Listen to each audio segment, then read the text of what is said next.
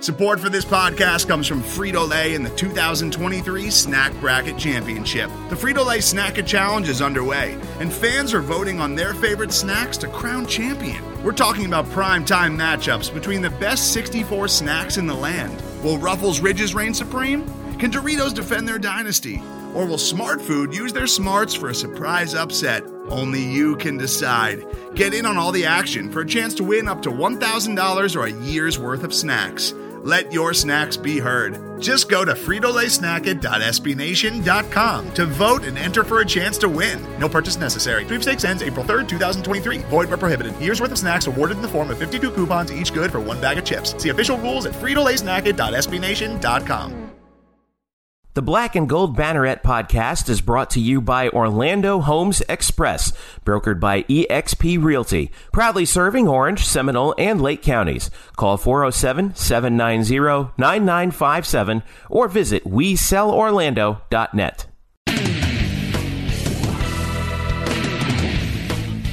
What's happening tonight, fans? Welcome to the Black and Gold Banneret podcast. Jeff Sharon and Eric Lopez with you. We are so stacked for this show. Most interviews I think we've ever done for one show in history, and it's a good thing we did because what a weekend, man. And we're heading into another crazy weekend. College game day was here. UCF got the victory over Cincinnati. And obviously we'll talk about that. We'll talk to a bunch of people who we met over there, who you're going to want to hear from. We got the list for you in just a second. And then we're also going to preview the war on I-4, UCF against South Florida on Black Friday. Once again, Eric Lopez, what was your favorite part of the college game day experience at UCF? College game day. Well, it's a real tough debate between Maury Povich coming back from to relevance and a major powerhouse. But no, I mean, it was just kind of fun to be there I was there Friday with media availability with the Game Day crew. Then I was there for College Football Live and then Game Day. And just a great support, the great turnout by the fans. And not only that, but I thought the fans behaved great. They had great atmosphere. I think ESPN was impressed. I think they were pleased with the turnout.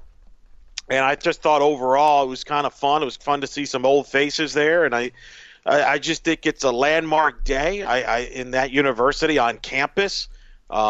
It's a significant day, and it did very well television ratings-wise, as you can read on Black and Gold Banneret right now because I wrote about it. And I just think overall everything pretty much went as well as you could imagine it would. It was just it's a day that – and I said this last week, and I'm going to stay with it. I know as good as the game was, and then, the atmosphere was tremendous. It was loud and no question, a big crowd. I still think 10, 20 years from now, people will remember the college game day, and they might remember sort of the football game, but they won't remember much about the game itself. They'll remember about game day. They'll remember about Lee Court. So it's just tremendous. Well, it was every bit as incredible as I thought it would be, and then some. And it was always my hope that it was one of those things that, you always think that it would happen one day, but you never really think it's just a pipe dream, right? And then all of a sudden to actually see it happen and come to fruition, I'm thrilled that, to have been a part of that and experienced it firsthand, and to see everyone that was there, it was just an amazing time. So, by the way, I totally forgot the rest of our introduction. We are blackandgoldbanneret.com. SB Nation is home for UCF sports.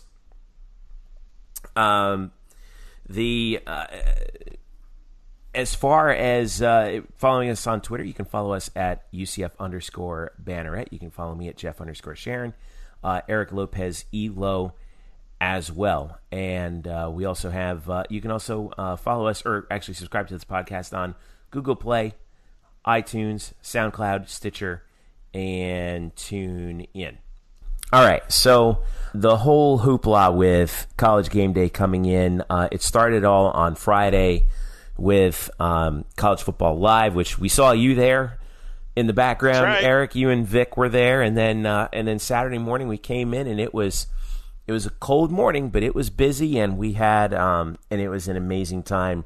Like I said, we're not going to give you the audio highlights because you can see the evidence of it on our site blackandgoldbanneret.com, where we I collected the best moments from the show on YouTube. Thanks, by the way, to the American Athletic Conference for making those clips available. It was really something. No word yet on attendance on Memory Mall. You're not going to get one. You're not going to get one. Well, you can You can get estimates, though, from local news agencies. I haven't seen anyone put together a really solid it was a great estimate. crowd. It was a very good crowd. They said that they may have set a record for signs. Yes, they have never seen that many signs from what I was talking to people at ESPN. That's all very accurate.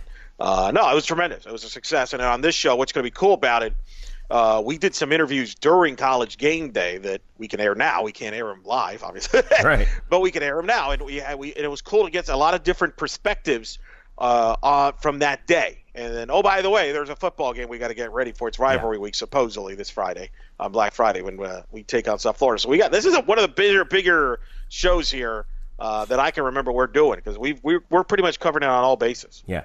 So when we got there, we were in the media holding area, and the good part about that is you get to run into a lot of people who are not just working for UCF, but are also good friends of ours for a while. And it takes the logistical lift it takes to put on a show like College Game Day on a campus like UCF. You just never really fully appreciate how much goes into it until you actually see it in person, and then you talk to the people who were there.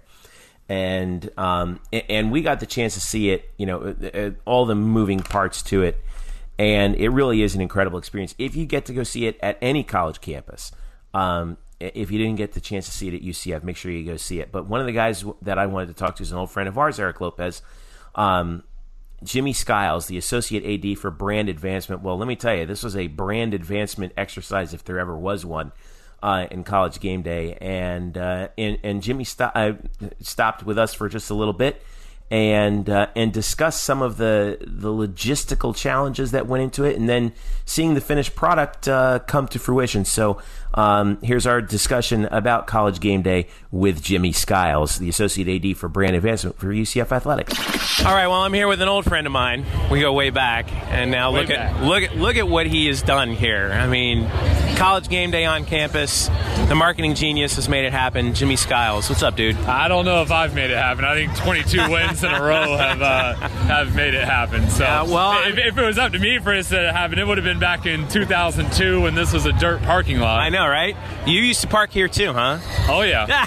So when I was a basketball manager at the old arena, this was my go-to spot. Right. And you knew that if it rained, take a shuttle or walk back to your dorm. You were stuck here for probably 3 days. Yep, and then you remember when it hadn't rained, right, and it was a dry dirt, there'd be little dust storm, little tornado things going by, and so going back and forth to the old arena, which seemed like a mile, 2 miles away from anything else. It was unbelievable. You and I, we went here to school at the same time, and I think we always knew that one day maybe this could happen. Yeah. Now to see College Game Day here at UCF, what does this mean for the school, and also you as not just someone who works here as an associate AD, but also as an alumnus? I mean, it's unbelievable. I was having a conversation with one of our head coaches this week, and we talked about how UCF is the type of place that attracts people who want to make things like this happen for the first time. Whether it's a student, I think, Jeff, like when you and I were in school, like we saw what this place could become back then. Yeah. We had other opportunities that we could have gone other places, and we chose to come here. And I think we're still starting. The people who are here, the student athletes who are here, the coaches that are here, are all part of the vibe that it's more fun to build. Something Danny says all the time, it's more fun to build than it is just to go and follow tradition. Yeah. And I mean, that's what we're doing. I mean, every football game, what people are doing out at their tailgates, people are creating their own traditions that people are going to be doing 100 years from now. So this is Game Day's first time here, and it's unbelievable. Like, I was walking up here in the dark today, and I couldn't help but get a little misty-eyed. I know, man.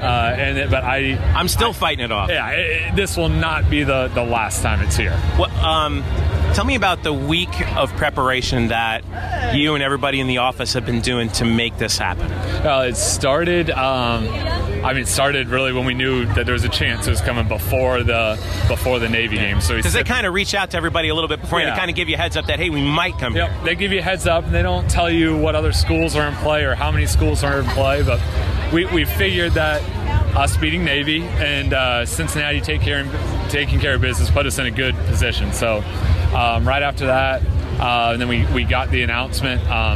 Kind of found out really when everybody else did. We knew that it was that we were up there, that they were just trying to decide between a few places, and once it happened, like the wheels were in motion right away. People from GameDay were here on Sunday afternoon and scouting campus, going around and finding the spot. And I mean, this was there's so many beautiful places on campus, but this was a no-brainer for what it's become. Yeah. So there's a football game tonight. ABC, primetime, the stage. What does this mean for... What is the game itself? Not just this, but what can the game itself mean for UCF? I mean, it's just... President Whitaker tweeted out yesterday that this is the last, or yesterday was the last day that UCF was America's best kept secret. And so this commercial, this 3-hour commercial that's happening right now, and then the broadcast tonight, ABC Saturday Night Football, you got Fowler and Herb. Sold out, stadium rocking. It's going to be unbelievable. And I think that we provide such a different, and what I think the future of college football, college atmosphere is that, unfortunately, the days of 100,000-seat stadiums and stuff like that, I mean, you see it in Major League Baseball and all across what people are downsizing. Yeah. So I think that the atmosphere that we have is just so different, and I think that attracts a lot of people, and I hope attracts a lot of viewers to be like, what the heck is happening there? Yep, that's what I've been saying for years, is that the thing that you and I and everybody else have been screaming all over the place about UCF for years, now everyone sees it and the secret's out. Jimmy Skiles with UCF Athletics. Where can people reach out to you, Jimmy? On Twitter, at Jimmy Skiles. Email address is on UCFnights.com, but thanks for all the people that are making this one of the most special days in UCF history. Have fun, buddy. Enjoy it. All right, man. All right, once again, that was Jimmy Skiles from UCF Athletics, who, gosh, someone put out on Twitter a picture of the old men's basketball poster from 2003, and Jimmy was a student with the Rowdy Knights on there. And, like, I mean, I knew Jimmy. Jimmy was part of our student broadcasting crew at the time, and to see the work that he's done in making this happen, it was, like I said, it was always one of those things that, we were all like, man, wouldn't it be cool if this happened at UCF one day? And we're like, yeah.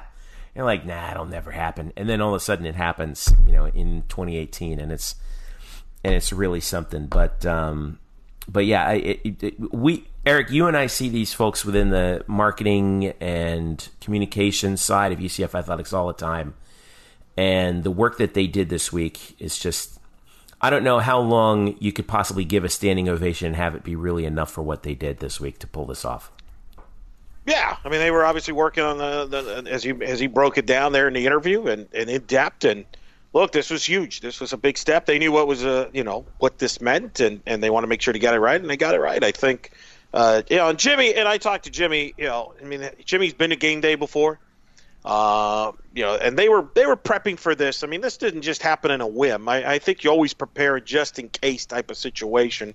So they had experience with people that have been to Game Day. They had an idea how things work, and I think everything was very good, and it was fantastic. Now let's clear something up here, because this has been a topic that's been addressed, been asked on social media. I was asked about it later that day, so I want to clear this up once and for all, because I don't know why people have these. Good luck with that. So let's just state for the record: UCF did not pick Maury Povich for the celebrity guest picker. Let's get that out of the way. Yes. They did not pick him, and that was not ESPN's first choice. I would dare to say that was not ESPN's second choice. That was not ESPN's third choice, fourth choice. You get the point. Unfortunately, okay. So stop getting mad at tweeting or messaging at UCF or even ESPN. Why Maury Povich if you didn't like Maury Povich?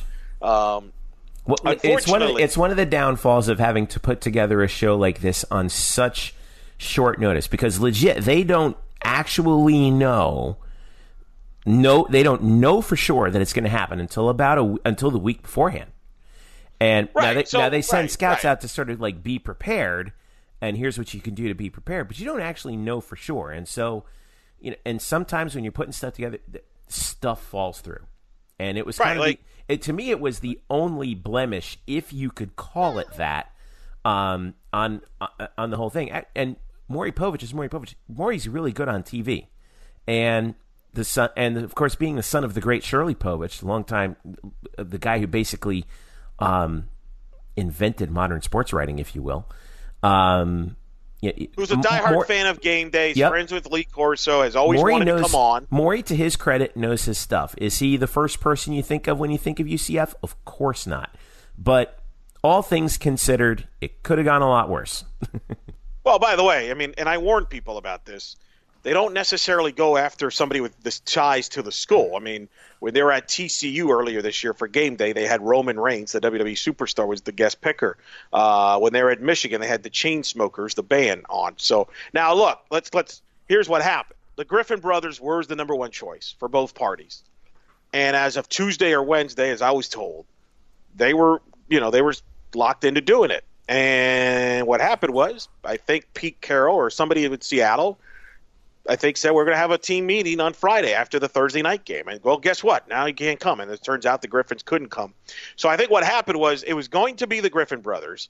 But once they couldn't make it, which I don't think the parties knew about it until late Tuesday, maybe Wednesday, now you're scrambling mode to try to find other people. And that's not so easy to find somebody on that short of a notice to come down here to do it. I can tell you that ESPN reached out to LeBron James. That have confirmed that through different people. And that was nip and tuck. They reached out to Shaq as of Friday. It looked like there might have been Shaq, but it didn't work. It fell through. And so they kind of went to, okay, who do we go to here in the last hour here? You know how you like to phrase the emergency podcast? Yeah. Well, they needed an emergency guest list. Yeah. Yeah. And it happened to be Maury Povich on that. So that's all I'm going to say about it. I'm not going to get into it in much more detail than that because certainly I've addressed in the past on this show about how I think we could do more things to honor our past alumni, and I think that could have helped in this situation perhaps with certain things, but it is what it is. I don't think it was that big of a deal. I laugh about it because I don't take this stuff seriously, and Maury did his thing. At the end of the day, no one's going to really remember that as much as I think they're going to remember more Lee Corso being in a nitro suit. I think it'll kind of be funny. By the way, keep an eye on Black and Gold Banneret because I'm going to have a very interesting feature about that coming up a little bit later this week. But again, all things considered, it was what an infomercial for UCF all Friday and Saturday. I mean, you got to see the passion of the fan base. You got to see the beauty of the campus. There were a lot of kids that were high schoolers that were snowed in the Northeast and the Midwest this weekend that had no choice but to watch College Game Day. And where are they? Oh, they're at UCF. Oh, that's cool. Wow, is that place beautiful? So we got highlights of that as well. And if you were in the UCF community, man, you get to see your little baby all grown up, right? And we've known Eric and I have known Eric Kohler since we've been here. Eric, of course, graduated before us. He graduated in the mid '90s, and talk about a guy who's seen it really grow up. And lo and behold, we ran into him over at the College Game Day area, and yeah, I mean he's and he shared his perspective on seeing UCF grow from when he showed up on campus to what he saw with us on Saturday. So here's our discussion with the in-house voice of the Knights himself, Eric Kohler. All right, Lopez and I are here now with the guy who started it all. He founded the university. He actually built the Classroom 1 building all by himself. Eric Kohler, yes. Public address announcer for UCF, the voice of the Knights in the arena, in the stadium. and host of his own radio show, EK Sports, on 96.9 The Game. What's up, dude? What's going on, man? Talk about hashtag energy. This Can is you awesome. believe this? It's unbelievable. Okay, now let me ask you a question. Surreal. I'm going to take you back to September of 2001. Yeah. When I was this wet behind the ears kid with a bad haircut doing play-by-play for UCF volleyball. Yeah, and your hair's got better. And you were the PA announcer. Yeah. And we're watching this team win a bunch of matches in a mostly empty arena. Yeah. To go from that moment, which was really my first UCF sports experience as a student, to this now. Wow. What do you think about how far we've come as a university? Well, man, you just throwing back right there. That's just an amazing reference right there, 17 man. years ago. Can you believe it? My goodness. Yeah, it's unbelievable. And that sound system was rocking there in that arena, huh? I should have brought my Mr. Microphone, right? I should have had my Mr. Microphone. I got a new PA system at home that was better than that thing. But you know what? To that story, to that point right there, that just shows how far we've come. That you continue to find a way. ELO finds a way. I've found a way to go from that point. That's kind of laughable looking back to be like, look at this. I mean, College Game Day is here front and center.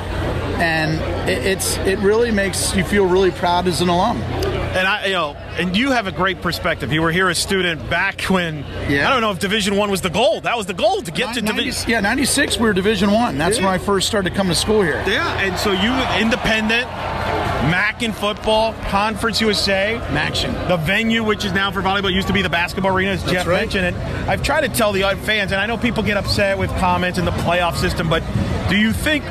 Can you appreciate this moment and what it means for this university and this athletic department and the fact that we've literally now have College Game Day in our back right here on campus in Memory Mall, which didn't even exist when we were starting to go to school here? You know, Elo, that's a great point. You know, to answer your question real simple, UCF has arrived. And this just shows we know that we've arrived, but now we're finally getting the acknowledgement and the recognition from a national standpoint. And that's what really validates what I see in front of us today, Eric. And I think that's a great point. I mean, look at this. I mean, the way this is set up, the Memory Mall, it's set up almost like an inauguration, like a Capitol Hill for a presidential thing. Yeah. I mean, it's set up absolutely perfect. And it's great that the fans are finally getting behind it. But to your point, these references historically, it does get a little upsetting at times when you get the kids that this is the new norm. Yeah. This wasn't the way it wasn't. It wasn't bright and shiny all the time. And that's the biggest thing that... You're right. But isn't that a good thing, though, when you think about it? You know, that the standards have been raised. Like, these kids are coming to a school that's I was telling everybody earlier that, you know, the narrative coming out of this 3 hours is not going to be UCF deserves to be in the playoff, unfortunately. Right. But the narrative is going to be, hey, everybody, listen. UCF is a power school. Yes. There's no doubt about it. They are a power school. Yeah, exactly. And I think that's a great point. You said it earlier as we were waiting for credential pickup. And the bottom line is that, you know, the narrative here is going to be exactly to that point, is that UCF is for real. Forget of where your alignment is of what conference. And we have to show the utmost respect for the American Athletic Conference. I mean, there's a lot of good schools. And we're going to see a very good Cincinnati Bearcat game. I mean, this is a big part of it. Tonight, we need to win the ball game tonight, or all of this really doesn't matter in terms of this capture of time moment. Yeah, got to capitalize. Got to capitalize. I definitely would agree with that. But you mentioned, I mean, we used to be in the Citrus Bowl with 18,000 people.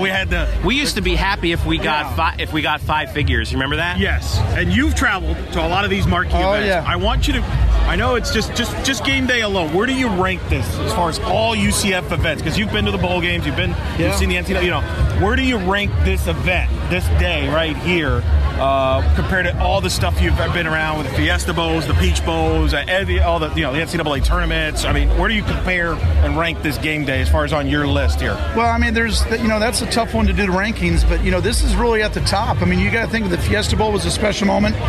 That 2005 season when O'Leary was here and we snapped a 17-game losing streak. To me, that was a time. And tossed the goalpost in the reflection. And I have part of that goalpost in my sports room. I actually looked at it the other day. You do? Yeah, I did. I really do. And I think that was a moment, not to take away from this, because that's when I finally felt that when we had like an O'Leary coach, which was a name, we started Division 1 football in '96. that was a big turning moment. But this one, I think, is at the top of the list because now we have arrived in terms of the nation, because you got to have the pundits.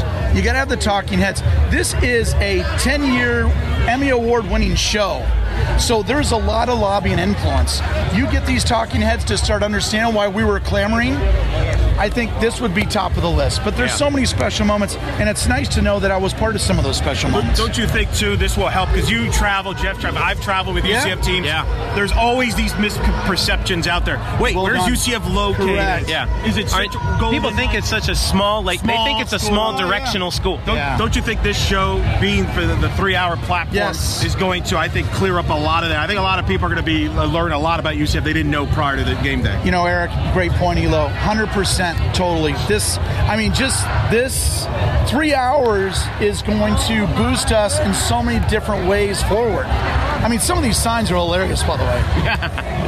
You knew that would happen, though. I really like the Danny White thing with Herb Street of, like, who's your baddie? Who's your daddy? I like the one that UCF wins matter. Yeah. I think that's a simpleton sign that I enjoy. I see one from here that says the CFP votes in Broward. Next thing you know, we're going to have hanging chads. One of the other ones I saw was, actually my favorite one was Nightmare on Herb Street. EK, real quick, when's the show air? We're on 7:30 to 9 on Tuesdays, FM 96.9 or AM 740. You can check us out at eksportsradio.com. Hey, have fun, enjoy it. Enjoy the game tonight. Hopefully we'll bring home a win. Go Knights, charge on! Well, that was EK, our buddy Eric Kohler, giving us some of the perspective and on how it all went down for him as an alumnus. And he shared a lot of the same thoughts that I had too, Eric, about, you know, how far things have come and how you see the program really grow up. And I thought that was just, you know, it was a great moment for a lot of those folks who kind of stuck by UCF and were the early investors, you know? Absolutely. And you know, we addressed it in the interview. You know, we get caught up in the minutia, if you will. Oh, well, we should be ranked here. We're not getting respect this or that or that. The mere fact, here we are, we're having college game day. We have a football program that's on a 23-game win streak, top 10 in the country for the second consecutive season, possibly win a second consecutive conference championship, possibly go second year in a row, go to a New Year's Six Bowl, second year in a row they can go undefeated. And really your brand was kind of confirmed as respect. You wanted respect, you got respect this week because you were the focus of game day. You were the focus on this. And it's all pretty wild how quickly this has been, because it wasn't that long ago. In fact, it wasn't that long ago. It was 3 years ago. We were a winless football team, and nobody was going to games, and we were the laughingstock of the sport. And I hope that people just appreciate the ride, enjoy this momentous moment, instead of worrying about things that are beyond your control, whether a group of people in a boardroom decide on a cricket number placed next to a university. That is irrelevant compared to the monumental moment that Saturday in particular, will have moving forward to the university, and that athletic department for years to come will be bigger than any cricket number next to a team.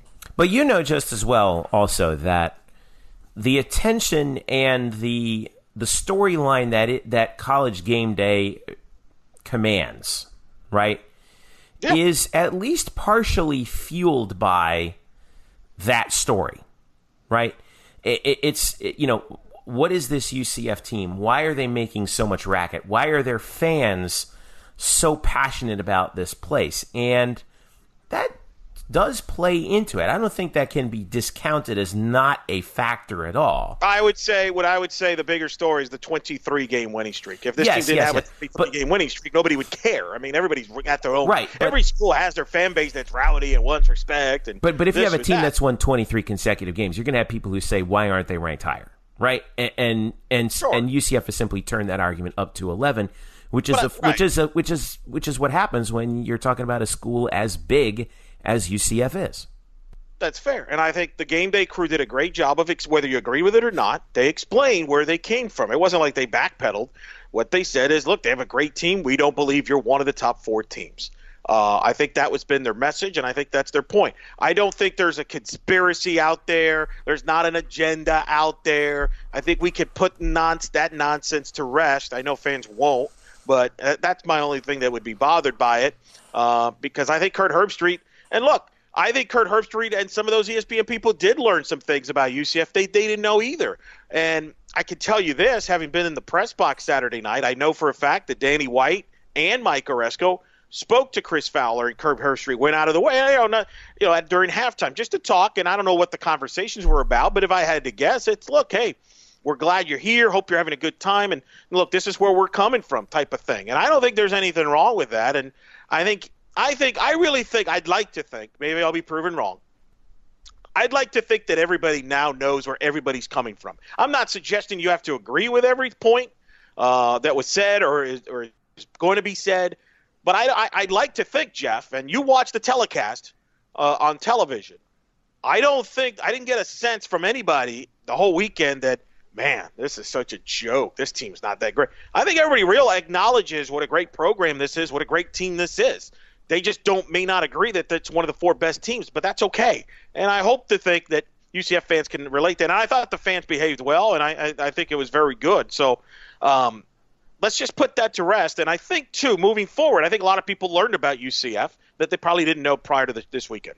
Yeah, that's been the fun part. And I do think that the fans deserve a ton of credit for making it a really fun weekend for everybody. I think that overall the reviews were outstanding. And when emotions are involved, yeah, there's going to be some there are going to be some perhaps overly passionate people involved. But I think that was the other thing, is that you can see the national audience sort of saying, you know what, we get it now. We understand, and this place is for real. Even Herbstreit himself said after the game, he tweeted. He said, "UCF is fast and real," and and that's well. And they asked him that's too. A win. And he said he would rank him 7th. I think he said he would rank him 7th right now. Yeah.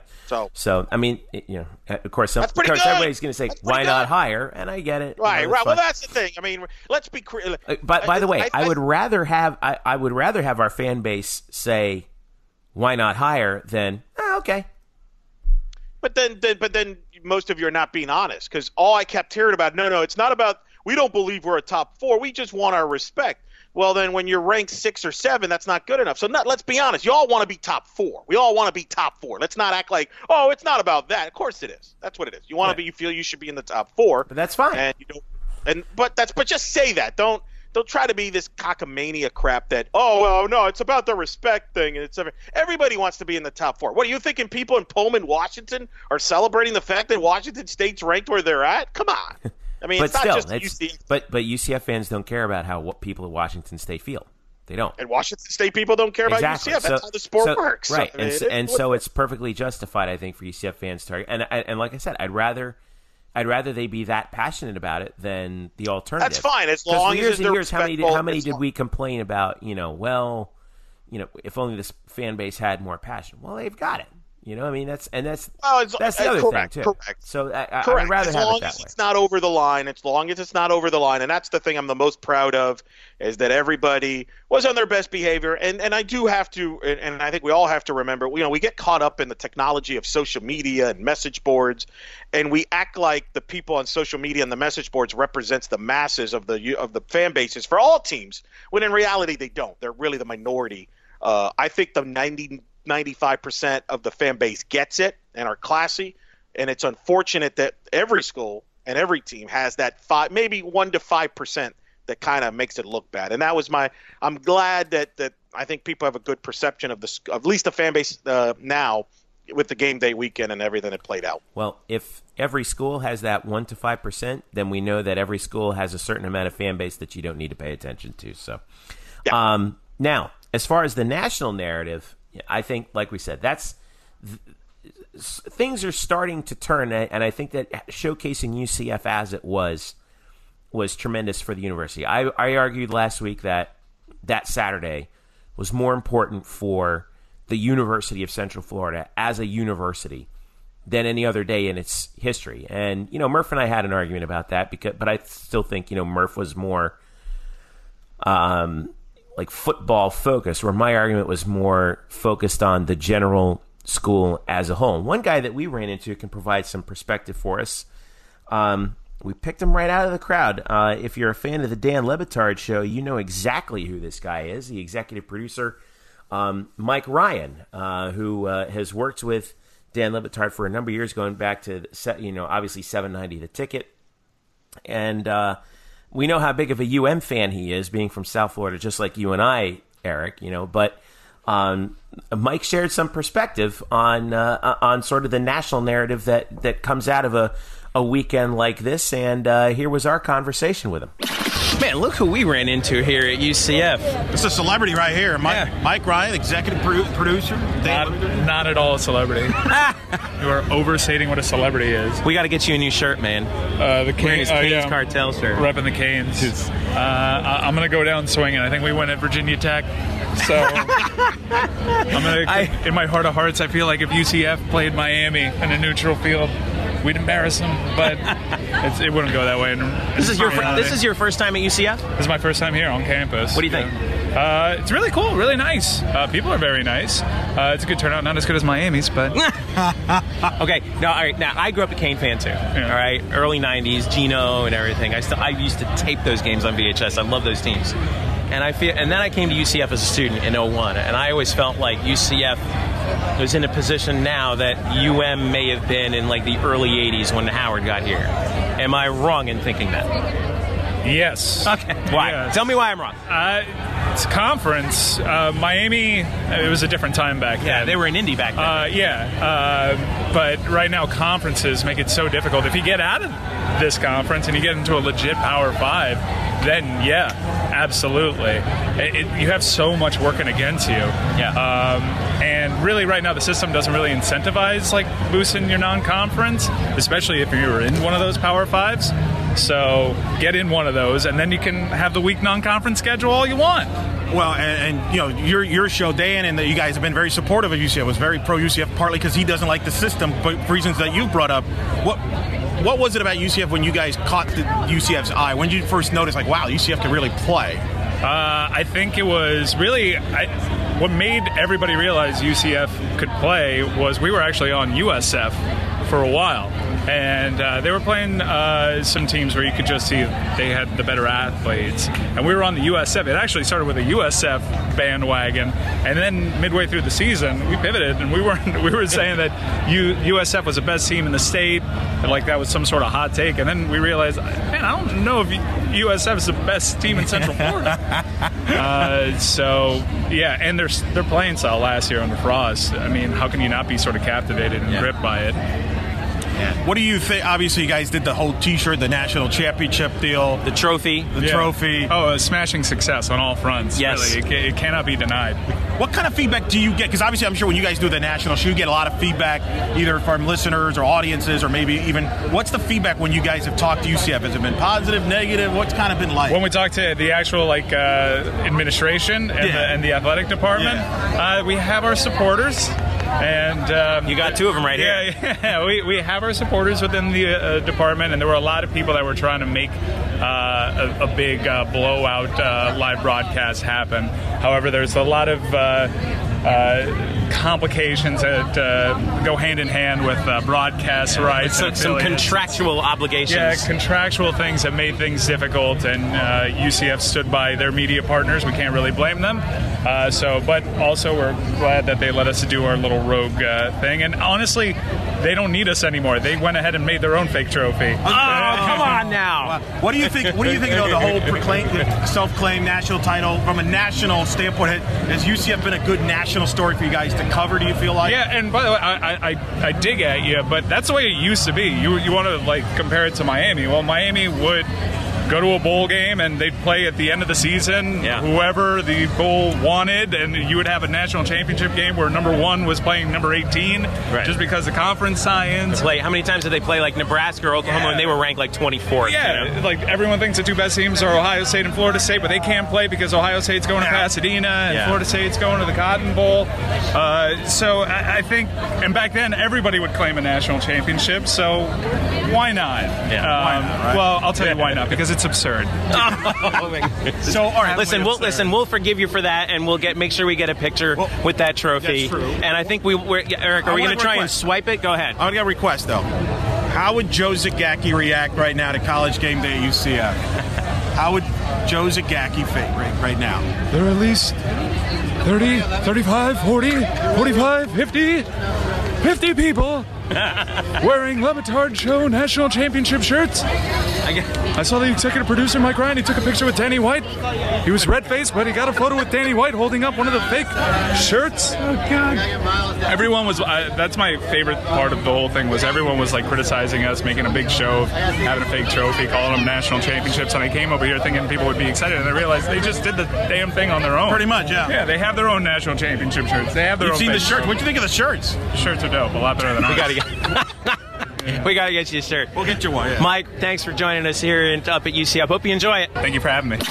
Our thanks to Mike Ryan of the Dan Le Batard Show on ESPN Radio, who was, by the way, the nicest guy in the world. Really was really nice. He was walking around like handing out T-shirts with the Dan Le Batard 2018 National Champions T-shirts, and then later on he goes over to the Moat tailgate and brings the Dan Le Batard Show National Championship trophy, and people are taking pictures of it. My boss at my daytime job took a photo with it. It was really fun. It's kind of like it brought the whole thing like full circle. But it was a good time. I think he had a good time at the game, and it was just it was good. It was good to see that, and you kind of look around and you're like, man, you see all these former players, and you see dignitaries from national media walking around, and you're like, man, UCF has arrived. The secret's out. Remember what the old term was, for us, Eric, is UCF was the sleeping giant of college football. That and Dale Whitaker, the president of the university, alluded to this on Twitter. That narrative is officially over. It's right. Done. Danny White said the same thing during the week press conference. I got to tell you, this might sound bizarre to some people. My whole favorite part of the whole weekend was talking to Mike Ryan for a lot of different reasons. Obviously, as somebody was an executive producer for many years in Orlando market, the David Bauman Show, morning show on 1080, local Orlando. I produced Tuck and O'Neill when that was airing on 1080, among other different stuff. Eric Casillas and all that. And so when to talk to Mike, and I know the Dan Le Batard Show, obviously I've grown up listening to it since when I lived in Miami. When he first started, he was a Miami Herald columnist. I know that some people don't like the show. Some people do like the show. It's kind of a very bipolar thing based on the content that they have on the show. Look, if you don't get the show, then if you don't like the show, then you don't get the show. Right. But and Le Batard is tremendous, and all that. But I think Mike Ryan, and I'm not just saying it because I met him. I tell you, I felt this for a while. I always, when I listen to radio shows now, it's weird. When I've produced so many of them that I have at times, I listen to it from a producer's perspective. So a lot of times I listen to it how it sounds and how it's coming off instead of actually listening to what the host is saying. And I don't know if Mike gets enough credit, Jeff, for how good that Le Batard Show sounds. With a lot of it, because that show goes in a lot of different directions. It's just very unpredictable because Dan will just call out for stuff, and he's got it all down pat, whether it be the fake, and we had him do the Joe Zagacki fake impression, which he does from time to time, which is hilarious. As Florida kids who've listened to Joe Zagacki for years, it's correct. Yeah, Miami Hurricane longtime voice, or they have Stephen A. Smith of sound bites, and they have all this different stuff. There's a lot of stuff going on that show, and he makes it happen. He makes that show happen. For Dan and Stu Gotch and those guys, and credit to him. And I'm glad that he's getting airtime, obviously, with that show being on television. So people, I think, are starting to know who it was. And it was cool that he came all the way up here. He didn't have to come all the way up here, but he chose to come up here. And I think to get his perspective to see UCF as a whole was pretty cool. And I think he very appreciative of UCF and things like that. So that was cool. Yeah, I don't know if he has published this, but he was able to. He told me he was able to get a picture of himself and the trophy with Danny White. Yeah, that was one of the things he was trying to do, right? Right. Yeah. And I know Yeah, so, hey, man, cool, and that's awesome. If you're UCF, that's a good thing to have national shows actually backing you. Yeah. Because let's be honest, Jeff, we know this. There are national shows out there that don't back UCF. Heck, they don't even talk about them. Just go out west to Los Angeles, and there's a certain shows there that don't even acknowledge UCF as exist. Yeah. And so let's not take that for granted. I hope we don't take that for granted when you do have national shows that do talk UCF and talk about them in a positive light, because that's not necessarily guaranteed or necessarily something that is that's going to happen. So I appreciate and I know some people thought they were being sarcastic because that's part of their shtick.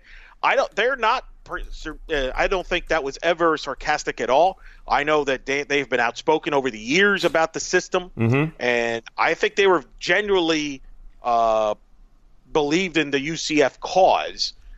They believed that they were one of the better teams. They had Shaquem Griffin on that show before and things like that. So, I think it was tremendous. But it was cool to talk to them about obviously the football stuff, and then obviously talk shop from a producing standpoint. So it was cool. Yeah, that was fun, and I do think you're right. Is that there's one thing that Levitard has said that he really does want to do and that's kind of punch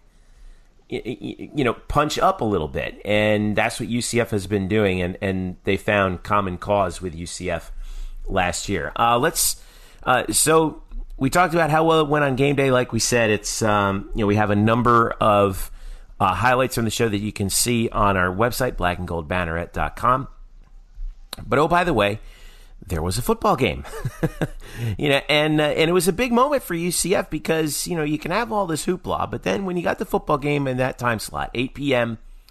on Saturday night, a lot can go wrong, and initially for this game, it looked like things might indeed be going wrong early. First offensive play, Mackenzie Milton gets sacked, and Cincinnati falls on the ball for a touchdown. Those kids on Cincinnati were, like, as the cliche says, they're on scholarship too.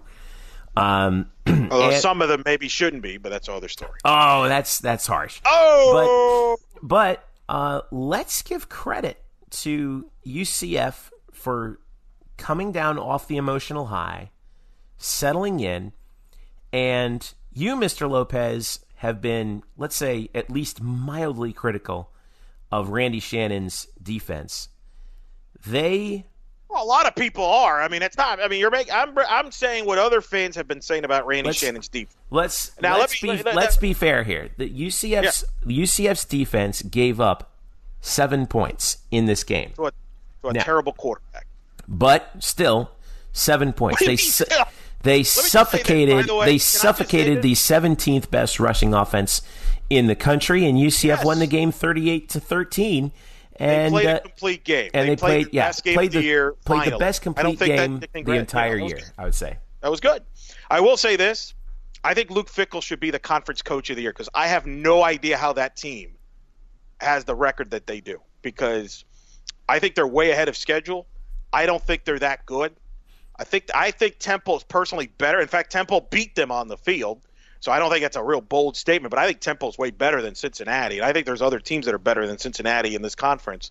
I think they've overachieved, and I think that's a credit to Luke Fickell. And I think if you're Cincinnati, I think you feel good that, Luke Fickell is going to head that program in the right direction. But I'm sorry, that team did not belong on the field with UCF. That was a no contest. UCF I thought was a little anxious early. I think Mackenzie Milton was a little anxious in that first quarter, and yet they were right there in the game. And then I think once UCF settled in, it was a mismatch, and UCF dominated. The fans were tremendous. It was loud. I think it's definitely the loudest I've heard that stadium probably since Boston College 2011. When the Red Vendetta game, when they crushed Boston College with Luke Kuechly and company. You could go back to even maybe Miami, before that, but I think BC's one. South Florida was loud too last year, don't get me wrong, on Black Friday. But that was like a 3:30 kick for a night game. It was a tremendous atmosphere. And again, being on ABC primetime, do you see the difference? And you can speak to this because you watched the game live. I have not watched the broadcast yet, but talking to people that did, I mean, it's a different animal because, that's the A-team here. And that's the production, which I have actually worked and been a part of that production crew earlier this year for Alabama, Louisville. It's a different – it's just it feels big, didn't it? I'll ask you. You watched it. Didn't it feel much more special? Didn't it feel bigger? We're supposed to always, we're in this day and age where we say, every channel's the same. We're cutting cords and everything. But didn't it feel different? No, this was the marquee game, right? This was the amount of resources that ABC and ESPN pour into that primetime game is without question undeniable. The sheer number of cameras that are around the stadium. It's essentially they turned the football stadium into a TV set, and they had the sky cam. And by the way, you can watch a replay of the game from all the different angles. A number of people actually today said that they went back and they watched the game again from exclusively the sky cam, kind of like if you're playing Madden. And they said that it was just a phenomenal experience. The audio just sounds different. The place was loud, and you could feel the energy through the television screen. And for UCF to rise to the occasion, we used to talk all the time about how big game. How are we going to blow this one? For UCF to rise to the occasion as they have in this game, I think was really encouraging to see. A couple of numbers I just wanted to share with everybody from that game in the box score. Michael Warren, who is the big rushing threat for Cincinnati, only 81 yards on 18 carries. Tavion Thomas actually had a pretty good game, 79 yards on 12 carries for Cincinnati. But the story was the job that they did with Desmond Ridder, the quarterback for Cincy. Even though he rushed for 70 yards net, he was only 11 of 26 for 127 yards and was sacked 4 times. Phenomenal job by the front seven of UCF, really putting the clamps on. Best game they played all year. They really did. Best game they played all year. Front seven was the best game they played all year. For UCF, leading rusher was Taj McGowan with only 50 yards, which is pretty remarkable when you think about it. When the Knights ran for 169, Mackenzie Milton had a pretty good day, 13 of 25 for 268, 3 touchdowns. Not spectacular by any means. Adrian Killens had 2 scores on 4 catches. Really, I thought that the defensive effort was A+.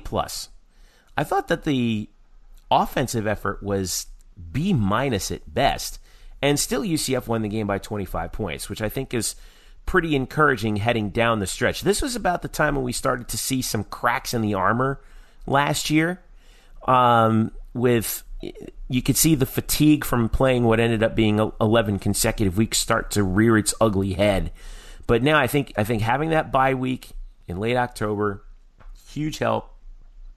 The team looks about as healthy and fresh as you could possibly ask for at this point, which is right what you want to do as you head down the stretch into Thanksgiving weekend.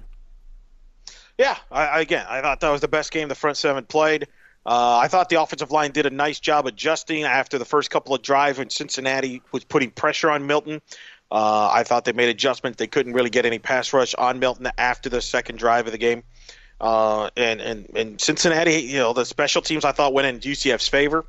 And that was a big performance to do it in that spotlight, because I'm sure with the game out of hand, there was a lot of UCF talk by Fowler and Herbstreit down the stretches. They were trying to, as that game was coming to a wrap. So, and I do think that helped them in the rankings as far as the AP and the coaches. It did. And it does. It does. I mean, that's the thing. I mean, when you're on that platform, no disrespect to other channels or other networks, it does make a difference. And that was significant. And I wrote about it on Black and Gold Banner. I think it did good numbers. Locally, I could tell you it's tied for the second most watched regular season UCF game of all time with an 11-1 rating, tying last year's Black Friday game.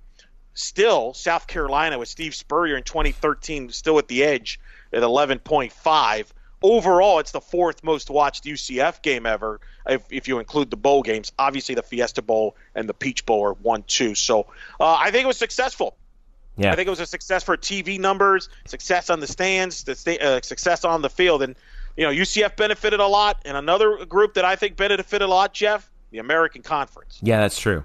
The American did need a big performance on television, like you wrote earlier in the week, and they got it. The national TV numbers were very solid. Like you said, the fourth highest rated UCF game in at least in UCF's history. But the time slot, what was it? Was it up from last year in that same spot? No, it was slightly down from USC UCLA. Keep in mind, it's UCLA. Which, by the way, it was Josh Rosen versus Sam Darnold. Yeah. So, plus, it was everybody in the second largest market, in the country watching that in Los Angeles. Not to mention, basically the entire. But it wasn't down much. It wasn't down much. It was a few percentage. And remember, it was still the most watched primetime game of all the games that aired on primetime this past Saturday. So that was a success. And I know Mike Oresco was in attendance because I had a chance to talk to him, Jeffrey. And he was definitely excited about this opportunity because he knows what it meant with the American. And myself and Mr. Brian Murphy, Jeff, had a chance to talk to him. Big day. Tell me about this day. Game day here on campus, and now you got the marquee game of the weekend here on the biggest stage in the sport. Yeah, it's hard to overstate how important it is to the conference. It's a culmination of a lot of hard work by a lot of people over 6 years. It didn't happen overnight. Been a lot of success in the last 5+ years. And a lot of teams have won 10 or 11 games. It's not just one. And UCF, the 22-game winning streak. But if Cincinnati wasn't having the season they're having, this wouldn't be happening. If they were 5-5 or whatever, I doubt this game would have been chosen. But it's an honor, obviously, when you have game day here, and it was a great success. I'm thrilled with the way that people from UCF responded in the community. And now we just hope we put our best foot forward tonight in a good game. But yeah, it's a great showcase, obviously, for us. Do you feel this week has kind of been the showcase? You had the Thursday night, you had Houston and tonight, you had the SMU Memphis was a big game last night. Do you think this could be kind of a big statement there as far as down the road when you do the TV negotiations? Like, hey, we're a player, we can we can prove it on on the biggest screen here. Well, 2 weeks ago, the Temple UCF game was the highest rated Thursday game except for opening week, and opening week wasn't against the NFL. Right. We had the two highest rated Thursday games in 2016. We've had some of the other higher rated Thursday games. I think the league is an exciting league. We play exciting football. I think people are interested in us. They watch us. I think they're curious about the whole college football playoff situation. And by the way, I don't think we're going to go downhill because we've got 10 of our teams have starting quarterbacks back next year, including backups. So the league is going to only get stronger. We're recruiting really well. I mean, today USF and Temple played a really hard-fought game. And, that score doesn't really reflect it. It was 17-0 with 2017, and then there was a late interception that sealed it. But that was a heck of a game, and that's the kind of game you'll see in this conference. One of my pet beefs, of course, is we say strength of schedule. Okay, Maryland almost beat Ohio State today, scored 50 points, whatever. Temple beat Maryland 35-10 down at their place. We've had Temple went up to BC and lost 38-35, played them tougher than most of the ACC teams have up there, and could have won that game. We have a lot of those kinds of results. Look at Houston, Arizona. It's 38-0, 45-18, and Arizona's now competing for the Southern title. They could win tonight against Arizona. Washington State's not out of the Western. Pitt. You saw the game here. It was 45-7 with 20 seconds left, and it was 45-14. And Pitt now won again today. They had a big win. They're going to probably win the Coastal. They clinched the Coastal. Okay, well, these aren't one-offs. This is a pattern. In 2015, we had all those big wins with Temple beating Penn State by 17 points, almost beating Notre Dame. Ole Miss beats Alabama and then loses to Memphis. Memphis beats UCLA last year. Cincinnati beats UCLA this year in the opening game in the Rose Bowl. We have so many of those examples. I just think it's time the league got credit when you win those games, and they say, well, your overall schedule isn't strong. Well, I think our league can hold up with pretty much anyone. And our best teams have done well in the bowl games. We've been in 3 New Year's bowl games. We won them all, and we won them convincingly against good teams, by the way. That Houston defense that played against Florida State, I think somebody told me 6 or 7 of those players are in the NFL now. Yeah. And they're all playing. Landon Roberts starts for the Patriots, and Cameron Malveaux, and William Jackson, and all those players. When you have that many, and look at how many from the UCF team last year, including the guys that are still on this team, who are going to be NFL players.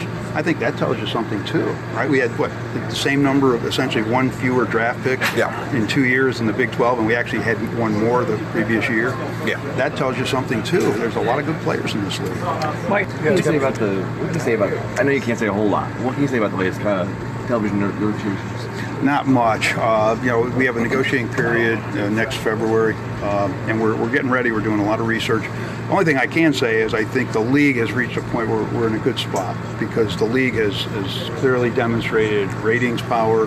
It's a growth stock, as I put it. It's clear. And not many. I was in broadcasting for 30-something years, and there are not many growth stocks, not many leagues or properties that are actually increasing their ratings, increasing their visibility. Also, I think long term now, we'll be a factor in the college football playoff. Even if they don't let us in, even if it, and I don't know what's going to happen to the playoff, whether it's going to stay at 4, go to 8, go to 6, we'll still be a factor. We'll still be in the news if our teams win. And it's not just going to be one team. Cincinnati will now be one of our best teams again, which is a nice thing for us because Cincinnati was a good program. And the same thing with, Houston. They'll be back. Derek King comes back. I hope he's okay. He tore his meniscus. Memphis will be a very good team. They're young. They had some growing pains this year with a new quarterback. But this is a good league. And I just think we're well positioned. But we'll see now. I can't really say anything because we're just getting ready for it. Obviously, a lot of focus on the football side, but I mean, we've talked before. The basketball league, Wichita State was a big success last year. 3 teams in the field. Baseball was a top 5 RPI league. Softball, top 5.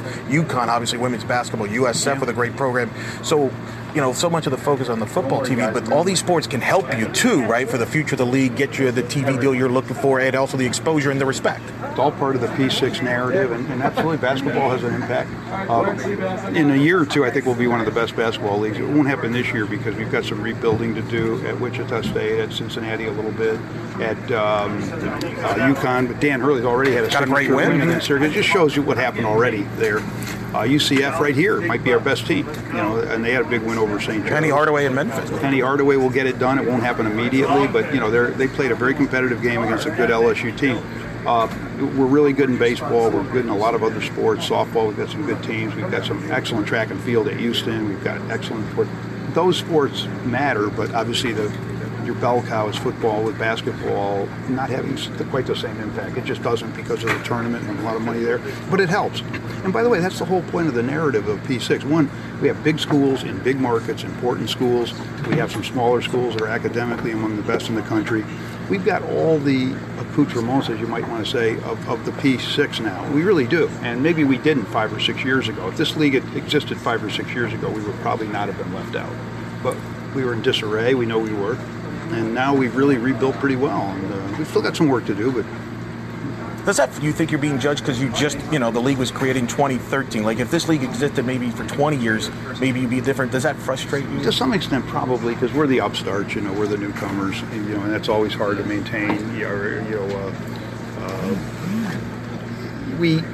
We've shown sustainability, though. The last 4 years, we've had multiple top 25 teams in football.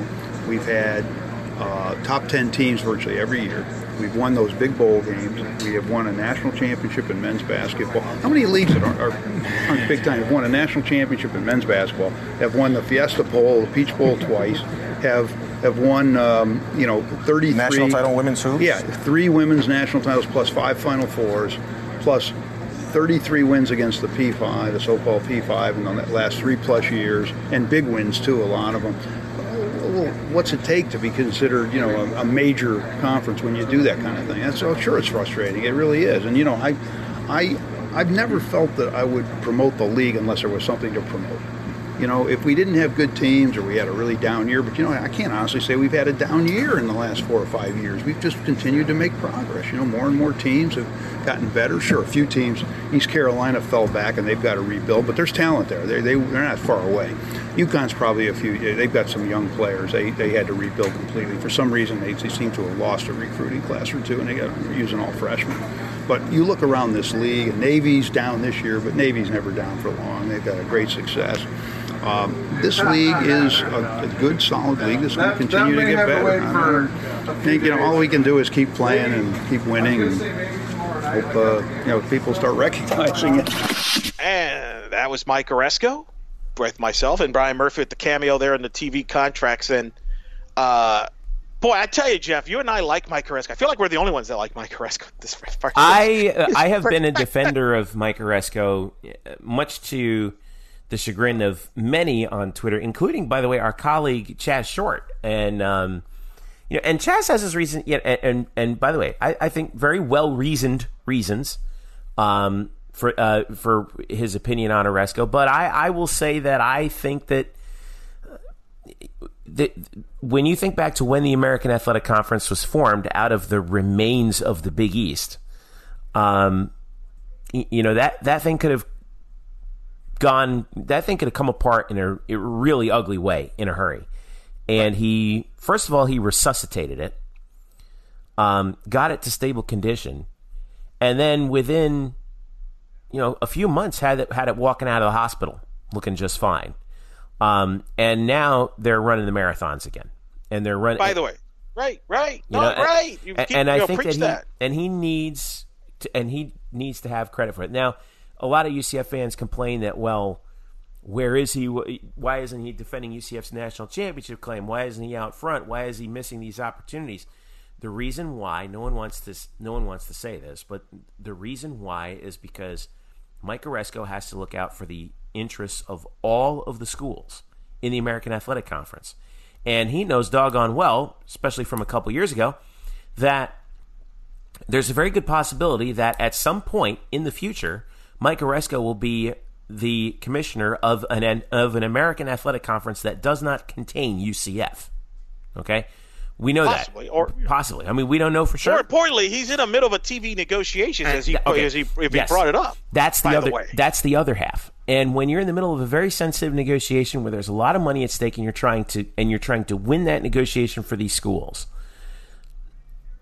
it sometimes behooves you to just keep your mouth shut publicly over things that could be perceived as hurting the brand of your TV partner with, by the way, the TV partner that you're currently in an exclusive contract negotiation with right now. That's the thing. Who you need, by the way. And this is the thing fans don't get, okay? Because they're like, well, you should get all this money. Mike doesn't have the leverage that fans think he does, because Saturday night proved, again, whether you like it or don't like it, you have your opinions about the network. ESPN is important. If you're on ESPN, that's a big deal. If you're not on ESPN, you're pretty much forgotten. Yeah. Ask the NHL how they're doing. I was just going to say, if you don't think that's true, go ask Gary Bettman. Well, and here's another example, okay? So this was the marquee game for the American Conference. Got ABC primetime. The marquee game for the Mountain West this week, all right? Utah State playing this week. That's on ESPN2 against Fresno State. I believe it's the game. I don't remember the game. They're on ESPN2. They wouldn't get this time slot. They're on CBS Sports Network the majority of the time. Nobody talks about the Mountain West. One of the reasons why UCF is a talk nationally is because UCF has been on the ESPN channels. They've been on Thursday night. If UCF was playing, let's say, and again, no disrespect, but if UCF's playing on NBC Sports Network exclusively, nobody would be talking UCF nationally. But they're talking about them because, in part, they're on these main channels. So if you're Mike Oresco, Jeff, you got to get more money for your institutions. No question about it. But you've got to find a way to get more money from ESPN and still have a relationship with ESPN. Because here's the thing. ESPN can come to Mike and say, here's our offer, and if you don't like it, take a hike and see how you're doing. That's not a good deal there for the American. You got to keep the ESPN invested in it and at the same time make money. So there's a juggling act there that he's got to do that I think people take that for granted, that it's not that easy. Could he be more more outspoken? I guess. But I would also counter, by the way, Jim Delaney. It wasn't like Jim Delaney defended Ohio State or Penn State the last couple of years, missing the playoff when they won the Big Ten title and got left out. Why were people criticizing Jim Delaney because he didn't go out of his way to back those teams? He didn't do that. Why? Because out of the respect for the system and the process, because everybody is under contract under this deal and everybody's making money out of this deal, and everybody wants to continue to make money moving forward. Yeah, and that's one thing that we're going to have to see as things go forward with this television negotiation. And I'll be the first to say, if he doesn't get more money for this deal, then he'll get the criticism, right? And no question about it. But don't criticize him until you actually find out what the result is. Exactly. I think that's the most important thing. All right, UCF, by the way, like you mentioned, Eric, moved up from 11th to 8th, actually tied for 8th in the Associated Press poll, behind 4 one-loss teams. Alabama, Clemson, Notre Dame are undefeated at the top. Michigan, Georgia, Oklahoma, Washington State, then UCF. UCF is actually tied with 9-2 LSU at 8th. In the coaches poll, UCF moved up to 9th from 11th as well. And that one they're behind 9-2 LSU. We're recording this on Monday night because it's Thanksgiving week, and we have families and lives, and we want to. And this is a big episode, and we haven't seen the college football playoff rankings just yet. Nor does it matter. Matter? Well, it does, but to an extent, we're going to have to wait and see. Remember, what matters more importantly is the next game. Yep. At USF on Friday at 3:30 on ESPN. Another good time slot for the American, for UCF, and hopefully, well, I don't know how many UCF people are heading down there, but they're expecting to see a pretty good show against South Florida. We're going to preview that game when we get back from break. Our friend, he is our friend, so stop saying he's not. Don't be mad at us because he's our friend. Right. From the Daily Stampede, the editor emeritus of the Daily Stampede, Colin Sherwin, joined us to talk USF football and to see what and to give us the lay of the land with the Bulls as we head into Thanksgiving weekend and the war on I-4 on Black Friday. So we're going to hear from Colin in a little bit, and we'll catch you up on the Olympic sports when we return. This is the Black and Gold Banneret Podcast. Back after this. The Black and Gold Banneret Podcast is brought to you by Orlando Homes Express, brokered by eXp Realty. Sam Unger and his team at Orlando Homes Express proudly serve Orange, Seminole, and Lake counties, specializing in buying, selling, and new construction. Sam is a very proud UCF graduate, class of 2006, and he's got a special deal going on right now for the 2018 UCF football season. Night fans, if you work with Sam to sell your home, he will list it for just 4.8% commission. And if you're buying a home with him, he will rebate you up to $750 at closing. So if you're ready to buy a new home or sell your current home, upgrade or downsize, Sam and his team have you covered so you can find the right home at the right price in the right location. So give them a call right now at 407-790-9957. Again, that's 407-790-9957. Or visit them on the web at WeSellOrlando.net. Again, that's WeSellOrlando.net. You can also reach them on Facebook at Facebook.com/We Sell Orlando. Get in touch with Orlando Homes Express today and make finding your dream home a reality. Hello, Night Nation. I'm Andrew Fegley. And I'm Trey Strelko. Where are we? This isn't our usual spot. It looks like we've landed in the Black and Gold Banneret Podcast. Oh, yeah. I've heard of those guys. You know, Nightline has UCF sports covered. Week in and week out, we bring you interviews with newsmakers and in-depth analysis of UCF sports. Subscribe to our weekly podcast on iTunes, SoundCloud, Stitcher, or wherever you get your podcasts. Be sure to subscribe to Nightline on YouTube, like us on Facebook, and follow us on Twitter at UCF_Nightline. Trace, can we go back to the 1148 studios now and start working on our next all-new Nightline? How do we get out of here? Go Knights! Charge on. Now back to you guys in the Black and Gold Banneret Podcast. All right, welcome back to the Black and Gold Banneret Podcast. Jeff Sharon and Eric Lopez with you. blackandgoldbanneret.com, UCF_Banneret on Twitter, and Facebook.com/Black and Gold Banneret. It is rivalry week. It is USF week, and that means we get to bring in number Voodoo 5 in your programs, number 1 in your list of public enemies, Colin Sherwin. Colin Sherwin from the Daily Stampede, our SB Nation sister site covering the USF Bulls. What's up, Colin? Guys, a pleasure. I would to transfer my Oh, absolutely. I love you guys. I would like to transfer my public enemy number 1 status to Nathan Bond at the dailystampede.com, as well as his co-editor Connor Aikman. I'm going to let those guys deal with it now. I am just the emeritus most hated guy in UCF Twitter sphere, and it's been. I'm going to print out the free USF Colin T-shirts right now. So. Nah, it's been fun, and obviously there are some fans in all Twitter spheres, ours included, that are pretty terrible. But you guys have been really good, and I've been so glad to see you get on the network and finally able to use Chorus the way it's supposed to be used, and put everything to work, and give the Knights a site that, because honestly I think they've deserved it for quite a while, and so it's good that UCF finally found some guys who can put together whole sentences and paragraphs. I'm kidding. It's a joke. I come from the television world. I don't write in complete sentences, but thank you for the credit anyway. No, I want to thank you for your support as well, because this was tremendous for UCF that we were able to get on SB Nation, and I know that UCF fans like to rag on you and stuff, but actually you're a really nice guy, and we thank you for your support. Now let's talk some crap. Okay. All right, so Black Friday, once again, it's in Tampa, UCF against USF. 3:30 kick. It's going to be on ESPN. And, all right, so let's take a look at the standings here in the American. USF started out 7-0, 3-0 in the league. They've since lost 4 straight. You guys are coming off of the come from ahead loss at Temple. What the hell is going on with USF? So I am in Philadelphia, which is where I was born and raised. I go up to the Temple game last week. We have a nice little pregame event with a whole bunch of USF people. We actually sell a few tickets to the game. We got enough of local alumni in the area. It's a great time. See some old friends. Wonderful. And it's 17-0 at halftime. And I am in the beer line behind the south end zone or the west end zone at Lincoln Financial Field.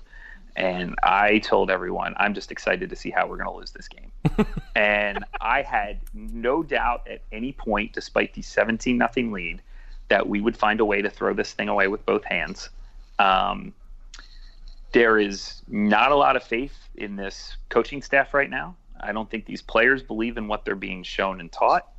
I think there is a tangible uprising of frustration from not just the fans, but people close to the program, people in the program. And it's really bad right now. And, at the end of that half, at the end of the first half, when the Bulls are going in 17-0, there's 2 minutes left, and Temple's got 3rd and long. And USF has all 3 timeouts. And they just could not wait to run the clock down, let Temple punt it away, get the ball back with 30 seconds instead of 2 minutes left, and then run the ball twice into the line and go to the locker room up 17-0. And Charlie even said after the game, well, we didn't want to do anything because we knew we were getting the ball in the second half. The difference between our program and your program right now is if either Scott Frost or Josh Heupel ever said that, I would jump off the SunTrust building. You guys attack. It is a much more fundamentally sound way to coach a football team. Because of that, you get the trust and buy-in of your players because your coaching staff shows that they believe in what's happening. And that is all stuff that is just lost here at USF right now. It's bad. I think you're going to see wholesale changes to the coaching staff, if maybe not the head coach. I do think Charlie will be the coach next year, but I think you're going to see some wholesale changes, extra personnel around the program, not just assistant coaches, but everybody up and down is going to have to take a look and a review about what happened this season. It's been an absolute total collapse. And then Charlie Strong gets up there and says, USF could probably use a little more institutional support from the administration. And I completely agree with him. I've said for years that I don't think this administration is as committed to football as they need to be competitively. But that doesn't excuse getting, beat by 4 scores at home against Tulane. You got enough support to do that. And it's just not good enough right now. And you're going to win another one on Friday. I think the spread, I think it was 14. I think it's already gone up from there. 14 and a half last I saw, but I'll double check it. Yeah, and I think you cover. I think you win. I think you cover. I think you blow our doors off. If anything's going to happen, the best game that Sterling Gilbert, USF's embattled, to be polite, offensive coordinator, the best game he's called in his career at USF was definitely the Knights game last year. But a lot of that was Quentin Flowers improvising. That's not going to happen this year. I don't think there's a lot of faith in him and what he's going to be able to do offensively. And then defensively, USF is very young. They've got injuries. I think there is a lot more faith in defensive coordinator Brian John Marie. I just don't think he's got the pieces to make it work right now. So, you guys are still one of the best damn offenses I've ever seen. I think you're going to throw the ball all over the place. I think Killen's going to run for 200 plus, and I think you're going to blow our doors off. So, wow. Man, he Lopez, I don't trust this. He knows something we don't. No, Colin. This is a different Colin here, and I think this is very sincere because I followed the whole coverage, and how many of the Bulls fans have turned on Charlie Strong? Me and Jeff are still, and you know this from being on last year. Sure. Jeff is the biggest Charlie Strong fan, and it's not because of the job he's doing. He just thinks he's actually doing a good job. Whereas I don't think, and I said this, I felt Charlie Strong was a drop-off from Willie Taggart, at least for South Florida. I know Willie's had a very rough year at FSU, whatever. But, and you're talking about all these constant changes, but the buck stops with him. Yeah. Some of the comments he makes shakes my head. Like even the one on Monday, I think he said where he made this comment where like he doesn't want UCF fans to take over the stadium. Like, why would you say that? Like are you listening to what you're saying? And some of his comments are just bizarre. I just don't know if this is a fit here, Colin. Where are we with Charlie Strong going in here at the end of year 2? So it's a fit problem. So to compete, at USF, you don't not just have, and you guys, have to deal with this a little bit with the Magic and OCFC, but, this is a pro market. And, when you've got, the Bucks, the Rays, and the Lightning all competing for space, you have to sell the program a little bit to the community. That's one thing I think our men's basketball coach, Brian Gregory, has done a terrific job of, is he's like, look, this is a competitive market, and we need to be, forward-facing and have a smart media strategy. I've interviewed Charlie. I've talked to Charlie. I think he is a tremendous guy. I think he is upstanding. I think he's trying to do the right thing. I think character matters to him, and that's all true. And some of that is also that he is so fundamentally honest when you talk to him, about his program, about his team, about anything that's going on around him, that sometimes that honesty doesn't come out in the most the way that he'd like it to be perceived. And Charlie is not someone who's on social media. Like he doesn't do Twitter. He doesn't do Facebook. I wouldn't be surprised if his phone was a flip phone. And he just, I don't think he sees, the big picture surrounding this program sometimes, and the perspective that the things that he says and the way it's going to be absorbed by the fan base. And that's a definite fit problem. When you're at Texas where, the media is just, they're vultures and that's all, they're just coming after you. I think that also burned him a little bit. He's very media, reticent sometimes. We get very, very little access to this program. It was reduced under, from Skip Holtz, who was pretty open. It was reduced under Willie Taggart, and it's been even more reduced under Charlie Strong. And, some of the things that he says are just like, Nate on the conference call a couple weeks ago says, well, Coach, you've made and didn't reference them, but he said, would there be any coaching staff shakeup changes, and this is after USF had just been pantsed by Tulane at home by 25, 26, something like that. And the first thing out of his mouth is, Nathan, were we not 7-0? Well, yeah, you were 7-0, and you're about to be 7-5 unless you do something here. The first part of the schedule was pretty easy. When the team was 7-0, like all of us who, we were all able to take the green and gold glasses off and go, this team's not very good. This schedule is cupcake easy, and when you have to, recover an onside kick against UConn, who basically should be maybe competitive in the Yankee Conference of FCS, but at no level here. And you've got to recover an onside kick to hold on to a one-score win and then get a couple of first downs to get out of the game at home. Like, come on, man. Like, I don't care. You can be undefeated, but you are squeezing the life out of these games by over-managing them. The play calling it's not a play. It's not, make the joke, it's not a route tree, it's a route branch, because everything's a 5-yard hook. You don't see players cross the middle of the field. You don't see screens. You see guys just hurry up and jamming into A gaps on every first down. It is beyond frustrating to watch. And, I think there's going to be some wholesale changes in the offseason no matter what happens on Friday. I think, personally, I think you're going to see a lot of changes, particularly on the offensive side of the ball, coaching-wise. And I don't care if USF wins 56-0 on Saturday or Friday. Like, it won't matter. These guys are out of here, and they need to be, because there is not a lot of faith in them as a coaching staff. Can I play devil's advocate here for a second? You got it. Okay. So 10-2 last year. This year, 7-4. So I'm looking at a 7-5 or 7-4 at the moment. Okay. 17-6 with a second-year coaching staff. All right. That inherited the best team in program history. True. That was given a Maserati and did not know how to drive a stick shift. I still well, wait a minute. Now, you're still stopping one kick return from possibly winning the conference. No question. And as I said, that game that Gilbert called last year against you guys was absolutely the highlight of his time at USF. But a lot of that was just Quentin going, well, it's my last game. It's not like they're going to bench me.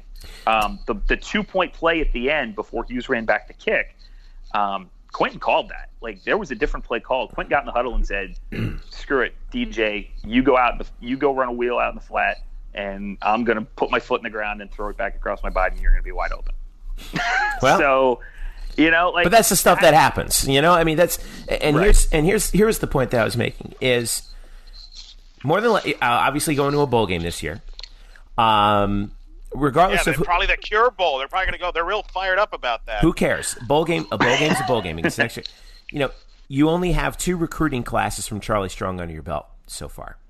So why pull the plug now and send the message to whoever the next guy is that actually you only have 2 years to turn it around, so you better figure it out quick? So at USF, you got to keep 3 balls in the air. And those 3 balls are, one, you got to win, and you got to compete at the top of this conference because this conference isn't very good. So, you guys and us should be the best 2 teams in this league pretty consistently. We just have more talent locally that we can access than any other program. Cincinnati's doing real well picking up kids in Ohio, but both of our schools just have, we grow high 3-star and low 4-star kids on trees down here. We should be able to recruit better and thus have better players and thus have better programs. There is enough infrastructure support, though less here than there is for you guys. You got to win. And that's a reasonable expectation for football. It's not for men's basketball, but winning here is a reasonable expectation for football. You have to perform academically with maybe not a whole hand tied behind your back, but like maybe a finger or two, because the academic standards at USF, there are a lot of kids that are borderline that just don't get in here. And I think that's an underreported story that people don't talk about enough. But USF gives less special admits, as they would say in the industry, than basically, I would argue, 95 to 98% of the public schools competing in FBS. They make things more academically difficult sometimes. There are certainly kids that are borderline that get admitted, but it's less than there would be at other places because there's a system in place that makes that more difficult. And the other thing you got to do is you got to sell this team to the community. And that's the area where I think Charlie has really not done a great job because, if you get up there and you say some different things and you don't just end every press conference, well, we just got to execute. You take some accountability. You say you understand that this isn't good enough. You give some perspective to it. You understand that things like saying, were we not 7-0 is not good enough. After the game last year, he says, was this a successful season? 20 minutes after, you guys had won the game. Well, unfortunately, if you don't get to a conference championship with the best team in school history, that's not a successful season. He didn't do that, but he said, yes, it was a successful season. It's really not. You got to win a division here at some point. And especially with the talent that was on that team last year, you got to find a way to. Although I'll give you this, you guys were an absolute buzzsaw, and that team, you play that game 100 times. I think on a neutral field, the Knights probably win like 65, maybe 70. I'd say 60. I would say somewhere, 60. Somewhere in there. But this just illustrates, like, to me, the college football in this day and age is just on a razor's edge when you're talking about where we are right now. 10-2 last year with a bowl win.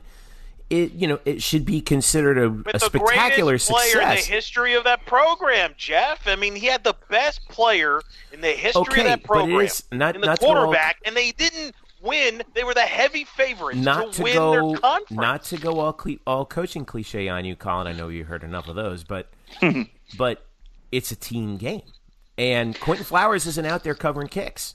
So when you when it is a team game, and you have Dernis Johnson, who was maybe, I'm going to go. It's like Quentin, Marlon Mack, and maybe Dernis Johnson as the third best offensive skill player that we've ever had. The kid could do everything on a football field. We threw him the ball less than 15 times the entire season. In the previous season, under the previous staff, we threw him the ball all the time. We let him run it. We let him block because he was your best blocker. He was the Swiss Army knife. He could do everything. And then this new staff comes in. He doesn't really fit a veer and shoot system. Well, can't use him. He doesn't really fit what we do. It's insane. And it was trying to jam a square peg into a round hole. And that's not how you're going to win at USF. Especially a system where you're going to rely on heavier offensive linemen. Both of our schools, and you guys have shown this, you should zone block a lot more, put the ball in playmakers in space. Adrian Killens is legitimately terrifying. Get him the ball in space and get out of the way. And that's how our program should probably run. We should run up tempo and use skill athletes that we have access to because of the recruiting area that we're in. That's not what USF is doing right now. And you talk about that razor's edge. It becomes a razor's edge because you manage the crap out of these games. You got a 10-point lead with 12 minutes to go. Well, run it in the line 3 times and punt, and let's play defense. And that's not how you're going to win. You have to keep attacking downhill. You guys have proven that over 2 coaching staffs and 3 seasons. You have to put the ball in the air and attack and kill. And you guys do that better than anybody. And that's why, as USF fans, I think there are the comparison, and it's very frustrating to see you guys make all the great decisions in terms of clock and scoring game management, and we don't. I would also say that I think you guys have definitely gotten a couple of breaks this season. Fair? Oh, no doubt. Yeah. No doubt. I just want to make sure, even on a UCF podcast, that Memphis game, you guys got away with it. To your point, Colin, to your point, when you get those breaks, by being aggressive, don't you sometimes get those benefit of that? Sure. Whereas you play not to lose, maybe you don't get those breaks, and maybe that's part of the problem.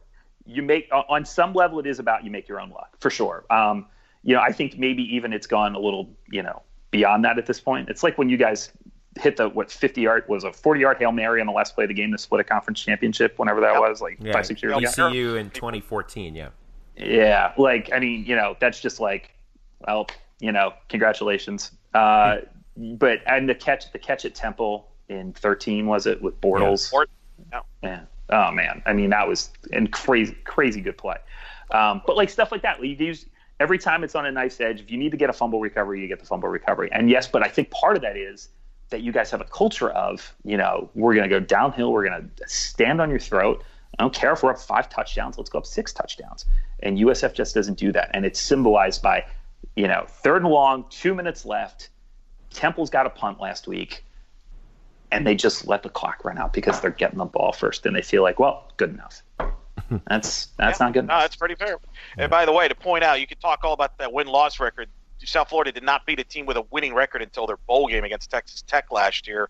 Correct. And you could argue that he hasn't really beaten anybody good in his 2 years there. It's been a pretty good schedule that really probably should be better than that win-loss record, some would argue. But we'll put that on the side because I want to move on to something else. I'm curious, what is the mood of the fan base going into this game? Are they going to show up in this phase? I've read where they've opened the top.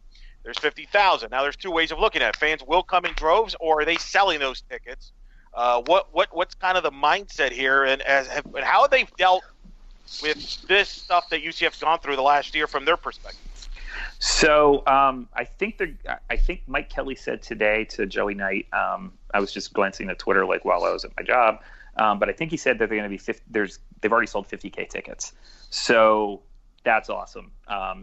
50. Now remember, that's going to include all the suites. So here come the UCF attendance jokes and about, take a picture of our stands. Well, guys, as you guys will see, if you haven't been to the stadium before on Saturday or on Friday, we have very, very large club sections and a very, very large suite section because we play in an NFL stadium that's going to host a Super Bowl in a year and a half now. Yeah. So a lot of our fans, it's hot out. And a lot of our fans are sitting in those club sections enjoying the air conditioning. And you can say that they're not really supporting the team on the field by not being there in the seats and cheering. But even if you see a lot of empty seats, a lot of times a big chunk of that is in some very nice air-conditioned suites with good booze and good food. So the as far as the mood of the fans, look, we never wanted to consider you guys a rival. We never wanted to play you in the first place. Famously, Leroy kind of got forced into it at the point of a bayonet. But we said, all right, we'll play you 4 games. And we won all 4. And it was like, all right, well, they're done. We'll never have to deal with them again. And now that you are on equal footing, and quite frankly, deservedly so, it's frustrating to see that we have been surpassed. And I think that goes to a management. It's a management fault. This is the accountability goes here. It doesn't go to this season. It goes back, 5 and 10 and 15 years. And you're seeing the results of that today, which is why I'm interested to see where the Knights are in 5 and 10 and 15 years based on the decisions that they're making now. Or the short-term things that they've done in terms of like national championship representation and all the other stuff. And the stuff that you guys and I were talking about before I came on the air, before we threw the record switch. Are those decisions going to have an ill effect down the road? I don't know. All I know is like at Louisville, they really took some chances, did some crazy stuff. And Tom Jurich got fired. You got a massive basketball scandal, and Bobby Petrino's, getting run out of town on a rail. But in the long run, they got a brand new stadium. They got a lot of money, and they're in the ACC. So it worked out for them, they took a lot of big chances and big swings, and it worked.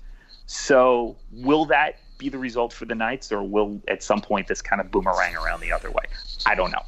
This will be my last. This will be our last question, then we'll let you go. All right, you, Colin Sherwin, are being named Imperator of USF Athletics for 24 hours. You can change you can make any policy change you want. You can make any change you want, but you have 24 hours to implement it. What would it be? Oh boy. In the first 6 hours, I figure out if I can get somebody better than Charlie Strong. And if I can, I make the move. But if I can't, I absolutely turn over a lot of his staff. I probably promote running backs coach Sean King to OC. He would be my first choice, and I'd really like to see him get a shot. He's a guy who is here under Taggart.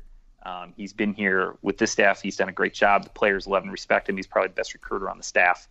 I'd bump him up. Can I get a shovel in the ground in 24 hours for the indoor practice facility? I think that, a lot of USF fans talk about your stadium as the reason that you guys have had success. And yes, it has added to your culture and your atmosphere. But I'd say that the reason that you guys are having the culture and atmosphere, you got better players. And the reason you have better players is because you have better facility, a lot better facility than we do right now. And getting that indoor practice facility done, if I can go to a bank in that 24 hours and take out like a $40 million loan to get that done instantly, I'd probably do it. What else would I do?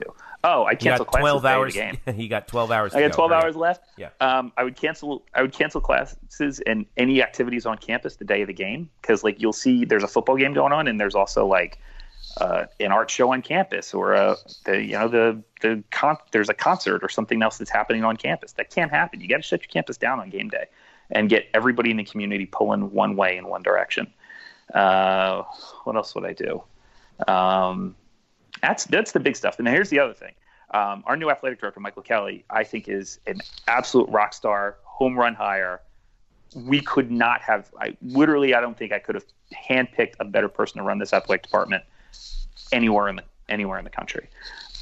He's going to get this thing right. He's going to right this ship. But remember, he got on campus and in this job just barely weeks before the season started.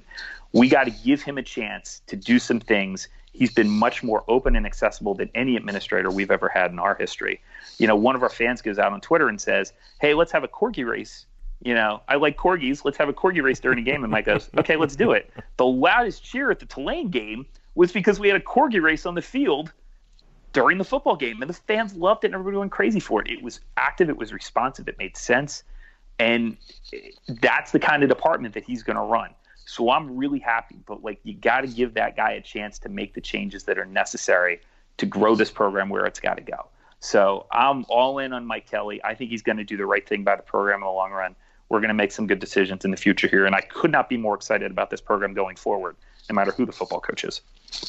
Well, but by the way, one quick thing I wanted to add. The Sean King that you mentioned, yes, that Sean King, the guy who played for Tulane and played for the Bucks and got within a Bert Emanuel rule establishing catch of almost taking him to a Super Bowl himself. So, yes, that Sean King is on the USF staff. All right, Colin.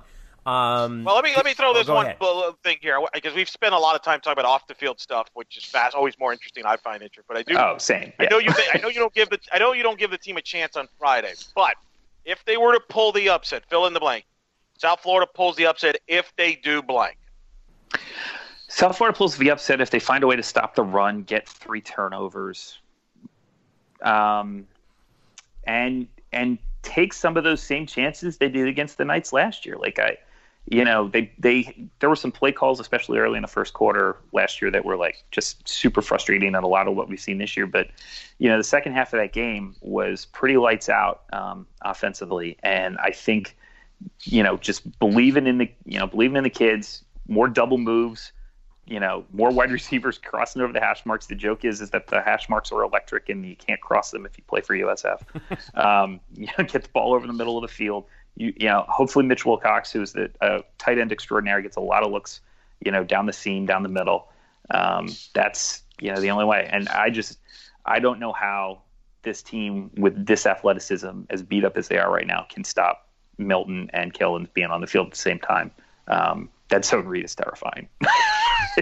I still think you know something that we don't. I just don't trust it. Really? I don't know, man. Jeff's just a pessimistic by nature. Eric knows this just as well. I am Charlie Brown when it comes to this kind of stuff, man. Something's going to go wrong. I don't know what it is. I don't even want to think about it. But anyway, Colin Sherwin from the Daily Stampede. Colin, if folks want to send you hate tweets, where can they send them to? It would be at Colin Sherwin.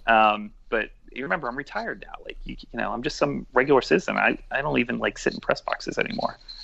So yeah, you can still send me hate mail on Twitter though. It's all awesome. You stick around. You can't get too far away from it though. You're kind of like Bob Costas of South Florida. You're kind of away now from covering stuff on NBC, but you're still kind of Rick at night. You're still going to be synonymous with it. You know what I mean? I prefer the Keith Jackson analogy. Remember when Keith Jackson retired? And and Bob Greasy dumped the bucket of confetti on him, and then all of a sudden, the next year, here's Keith Jackson calling the game of the week on ABC. I'm like, what happened to the retirement ceremony that we had during the first BCS championship game? But yeah, that's the analogy I prefer.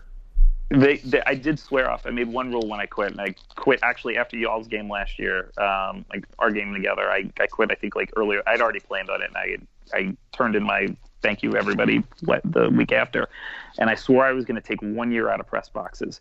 The only exception I made was because nobody else could go to the women's basketball tournament up at Mohegan Sun, which I go to every year as a fan. So I did sit in the press box for that. But otherwise, it's going to be 365 days between press boxes here. And that's kind of was my goal. I wanted to step away from it and just be a fan and enjoy it on the other side for a little bit. We did this for 8 seasons basically, covering the team, because we didn't think anybody else was doing the job that needed to be done. And so, the guys that have taken over have been terrific.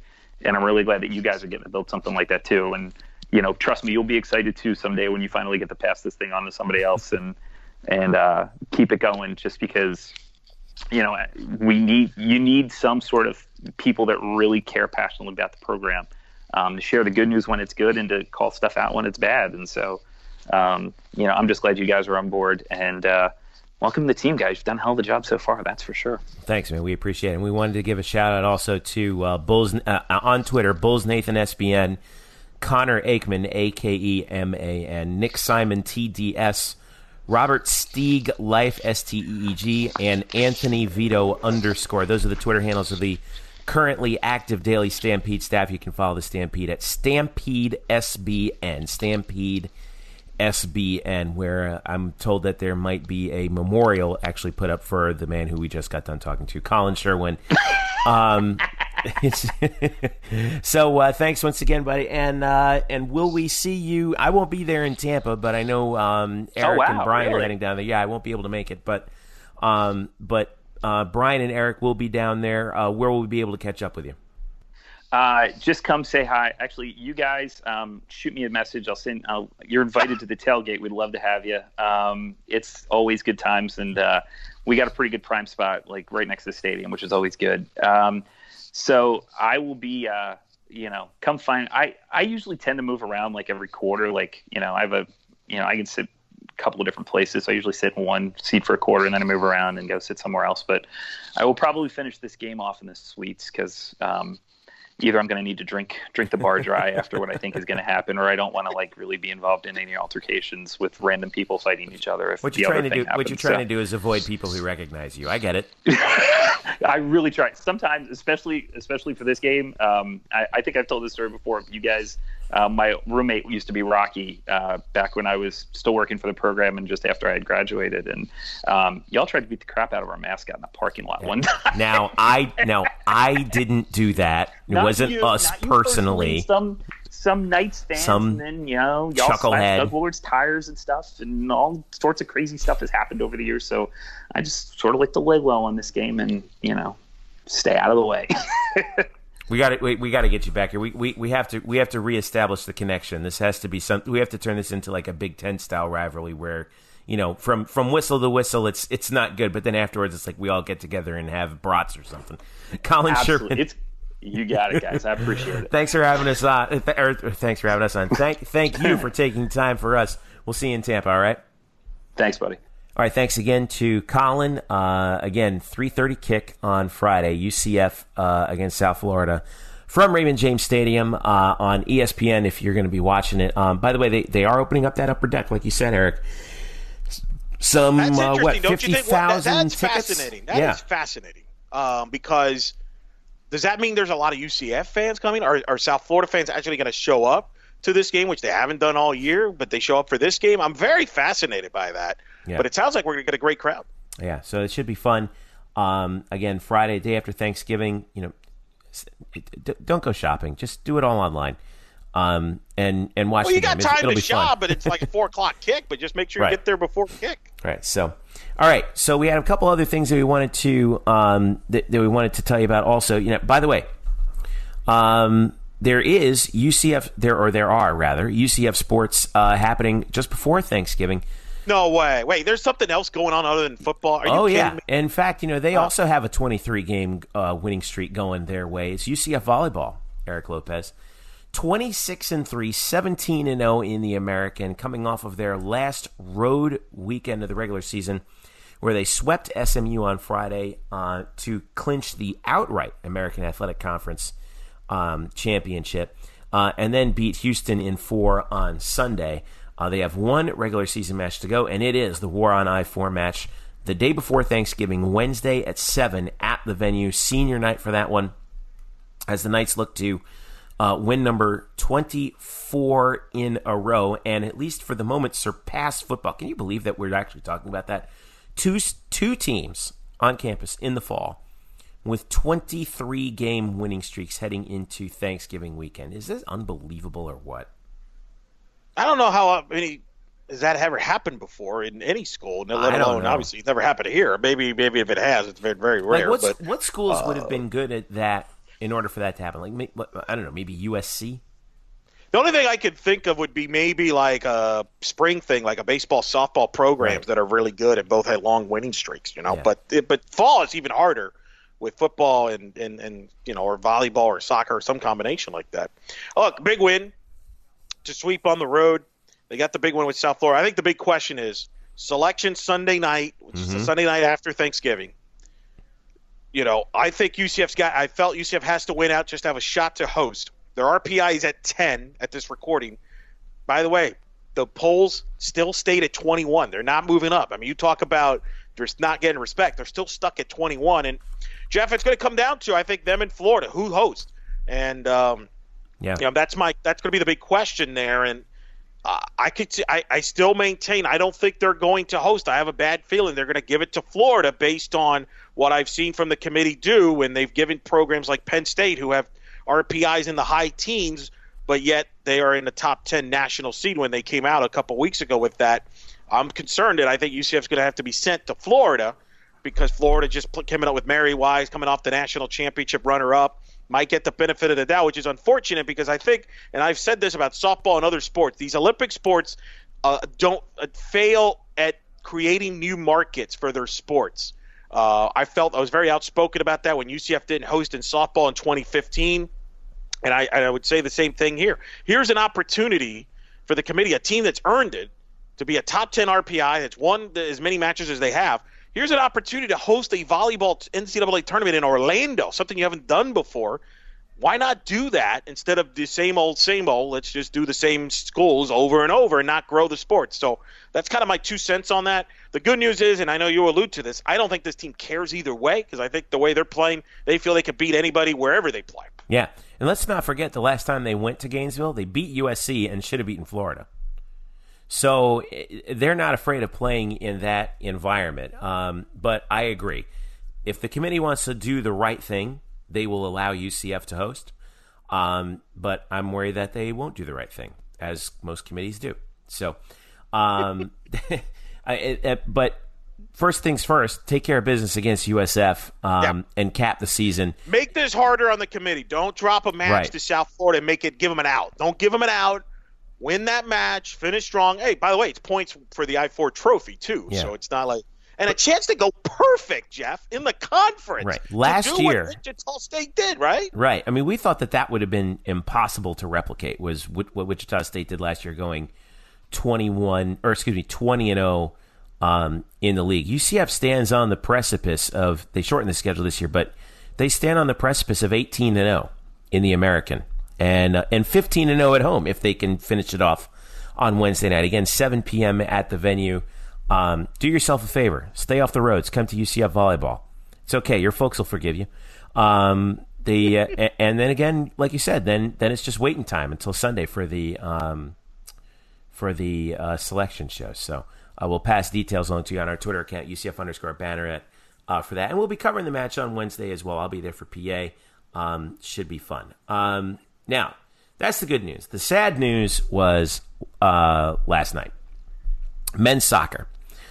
In the second round of the NCAAs, they got the bye through the first round. They faced Lipscomb, who upset Washington to get to UCF. Number 9 team in the country. And, there was something was awry about this game in the first half. UCF didn't jump out to a lead. They went scoreless. They go to overtime, and Lipscomb gets an overtime goal and gets out of there with a 1-0 golden goal win and ends UCF season in heartbreaking fashion. I wrote earlier that that this stupid game of soccer, you can play. UCF did outplay Lipscomb in this game and didn't get the result, like you always talk about, Eric, and that's unfortunate because this team deserved to have a longer run than what they got. They finished the season 13-3-3, but still, in the history of the of UCF men's soccer, they have not gotten past the second round of the NCAA tournament. But all that said, here they as they look forward to next year, they don't have to rebuild quite so much, and you never know what sort of luck is going to come your way, but. I don't know. It was just sad to see the season end like that because this team had such an incredible year. It was, and first of all, props to Lipscomb to beat Washington, fly all the way to Orlando, beat UCF to get to a Sweet 16. That's incredible for that program. And for UCF, I feel like we're cursed in a way because everything how you described the match reminded me of the women's opening round match last year against Washington State, where they outplayed Washington State but gave up an own goal early in that first half. Eerily similar to that. So you feel like it's some sort of bugaboo curse or something. I don't know. I mean, maybe we should just change, to your advice. You've called for this. Maybe we should just change the name to like Michelle Akers Stadium just to change the voodoo or something. I don't know. Play it in Spectrum. Something. I don't know. But heck of a year. We forget that. I mean, this team achieved more than I think, even though they were preseason picks in the American. I don't know how many people thought they would be a national seed in the year, in just year 2 of Coach Calabrese. I had interviewed him last week, and remember, they lost one of the best players to ever, play at UCF, and Matias graduating. We were wondering who's going to replace him, and boy, Cal Jennings did that and then some, and then a lot of the talented players they did. So I think they're ahead of schedule there, and I think it's only the beginning. But so I know it's short term, it's disappointing, and like I said, soccer is cruel that way. You don't have to be the better team to win. And it happened on an overtime goal. But, short term that hurts, but I think long term they'll take pride. They won the American Conference regular season title. They hosted a conference tournament. I mean, it's the first regular season conference championship since 2004 when they were in the A-Sun, to put it in perspective. Yeah. And I think Scott Calabrese has established this program now as a top 25 program here moving forward. And, with Coach Sahadek and, hopefully they'll regroup there. I don't think it's unreasonable here, Jeff, to bring this up. And I don't know, there was always questions about this, a couple questions. Some people always wondered, should UCF have men's soccer? Some people have always wanted to have, for example, men's track and field or, things like that because they wanted to steal some football players on there, whatever. That's a whole other side story. The other one is, can men's soccer be successful in the shadow of this women's soccer program? And I think the answer is yes now. And I think there's possible that we could have 2 top 25 soccer programs here in the coming years. I think you're right. And I think in the coming years, we could very well have it next year because don't forget, the only key players that will be graduating, Walker Dawkins is a senior. Ricardo Oliveros is a senior. A couple of the other guys, made some contributions, but those are probably your top 2 guys right there. Yannick Edel, the goalkeeper, comes back. He's a sophomore. Cal Jennings is listed as a junior. Steiniger also graduates. He was a senior on the back line. But Coach Calabrese's recruiting class coming in this year, he seems to have pulled the right strings in order to reload for 2019. So assuming that those who are scheduled to be seniors come back, including Cal Jennings, boy, that could be interesting. He could be in the running for national goal scoring leader last year on the level of Andre Shinyashiki of the University of Denver last year. So again, and maybe one day we'll be able to actually see maybe that schedule change. I wonder how that would affect men's soccer in the future. I know that won't happen definite for next year, but who knows? I think there's some good things on the horizon for men's soccer. So it's just sad to see the season end as it did, but we wanted to congratulate those guys, and congratulations to the seniors as well on a job well done this year in all the hard work that they've put in. Another thing we wanted to talk about here, how about basketball, man? And this will be the last thing before we get going, but both teams, UCF men's basketball and UCF women's basketball, in action over the weekend. Oh, by the way, you may have missed it. But I wanted to lead with women's as they went up to Mercer, took care of business by 34 points over Mercer in Macon, 76-42 on Sunday at Hawkins Arena. Leading scorer for UCF, KK Wright, was 16, also 10 for Masni Kaba in the starting lineup. And this team just got, let's see, I'm rolling through. Everybody who played scored. For UCF. She's got depth this year. She's got depth. I got to tell you something. I mean, they crushed Mercer, which was an NCAA tournament team, by the way, and the team that could score normally. They held them to 14 points in the second half. This defense is still good. They've always been good under Coach A, but they're good. They're long. They're lengthy. They're deep. This Sydney McDonald kid looks like the real deal. And this might be her best team yet. And this could be an NCAA tournament team. It's early. I get you that.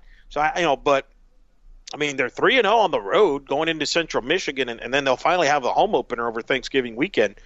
But they've been impressive with their defense, and as long as they can defend, and they look like they got more depth and more options that can put the ball in the basket, this team could be a top 25 team before and maybe challenge South Florida for that 2 spot, like last year, challenge them for that 2 spot in the American. I'm not going to go crazy and say challenge UConn because nobody challenges UConn, but they could be a 2 or 3 in the American and maybe get over the hump. Remember, this was just a team that was on the outside looking in last year. They've been to the NIT the last 2 years. I think this team is deep in it with the size. As long as they stay healthy, could be over the hump and get them into the tournament. Yeah, we're seeing this team sort of very quietly put it together. I was worried about. KK Wright has stepped up big time. Yeah, and Wright, 16 points. I mean, she is a weapon, and I'm glad you made the point about Sydney McDonald because in 2 years you need to have that outside shooting threat, and even though Sydney was only 2 of 9, excuse me, from the floor, she was still that presence on the outside that opened up things for KK to drive the lane and for Masni to get inside as well. So, and she's running this. Interestingly enough, Coach Abe running a 2-point guard alignment out there with KK and Jamisha Paul, and Jamisha Paul, put up 7 points and 2 assists as well. So, so we're going to see how that storyline unfolds. Next game up for UCF women's basketball, as they are now 3-0 on the season. They are at Central Michigan Wednesday, the day before Thanksgiving at 5 p.m. That game's on ESPN Plus. It's worth checking out. And then this weekend they have a Thanksgiving tournament against Richmond on Saturday and Villanova on Sunday. Those are both afternoon games. Check out UCFKnights.com for some of the details on that. So 3 games coming up this week on Thanksgiving week, non-conference. It's going to be busy for UCF women's basketball. Now, that takes us to men's basketball. And boy, have they figured it out since that ugly loss to FAU, blowing that 20-point lead. They go up to the Myrtle Beach tournament, and I don't know about you, Elo, but something looks like it has clicked with this team in a hurry, because they go 3-0 at the Myrtle Beach Invitational. They win the tournament. Aubrey Dawkins is the American Athletic Conference Player of the Week. They finish it off by knocking off Western Kentucky 78-62, and taking this tournament championship in the first ever Myrtle Beach Invitational. The first 2 games, they just looked like they were out of sync, and I think that part of the big problem was that Aubrey hadn't found his spot, right? We know how talented he is. We know we know the dimension that he brings to not just the defense but the offense. But he just hadn't quite figured out his proper spot in the flow. Boy, did he figure it out this weekend to the tune of 3 victories for UCF, and lo and behold, all the things that we were worried about after that FAU game, I think those worries have been silenced for the moment. Well, sometimes there's the cliche about the wake-up call. Mm-hmm. And maybe that Florida Atlantic kind of collapse, if you will, in the second half. They're blowing the lead. Maybe it was a wake-up call. Because let's be honest, this team has gotten a lot of positive press. I mean, we talked earlier about football and getting respect. This team has gotten a lot of respect prior to the year. I mean, Andy Katz was talking about this team being a sleeper Final Four, being the Loyola Chicago. So this team had the opposite, and that they've gotten a lot of praise without really doing anything on the court. And I think sometimes you read, remember, we keep forgetting this, Jeff, and fans forget this. We're talking about young kids that are 17 to 22-year-old, and sometimes they act like 17 to 22-year-olds. So if everybody tells you how good you are, you tend to believe it sometimes. And I think that's kind of what happened. And I think that FAU game maybe was a wake-up call. And I think the best thing was they got on the road, they went to Myrtle Beach, and they were able to focus in Conway, South Carolina. They beat Cal State Fullerton, beat them handily, beat St. Joseph handily with a very good coach in Phil Martelli and company. And then they beat a very good Western Kentucky team with Rick Stansbury. Now, Western Kentucky upset West Virginia to get there. So some might say, well, it's disappointing you don't get West Virginia on that resume. But I will point out, Western Kentucky is the preseason favorite to win Conference USA, and they are expected to be in the NCAA tournament as well. And I think they're putting it, and obviously they showed that by beating West Virginia. And, UCF had some early struggles. B.J. Taylor didn't play well much in that game, and yet UCF was in it. And Aubrey Dawkins was a stud, and they pulled away and won. And you're right. I think this team is fine. It's so early, and that's the beauty of college basketball. It's not like football. A loss in November doesn't kill you.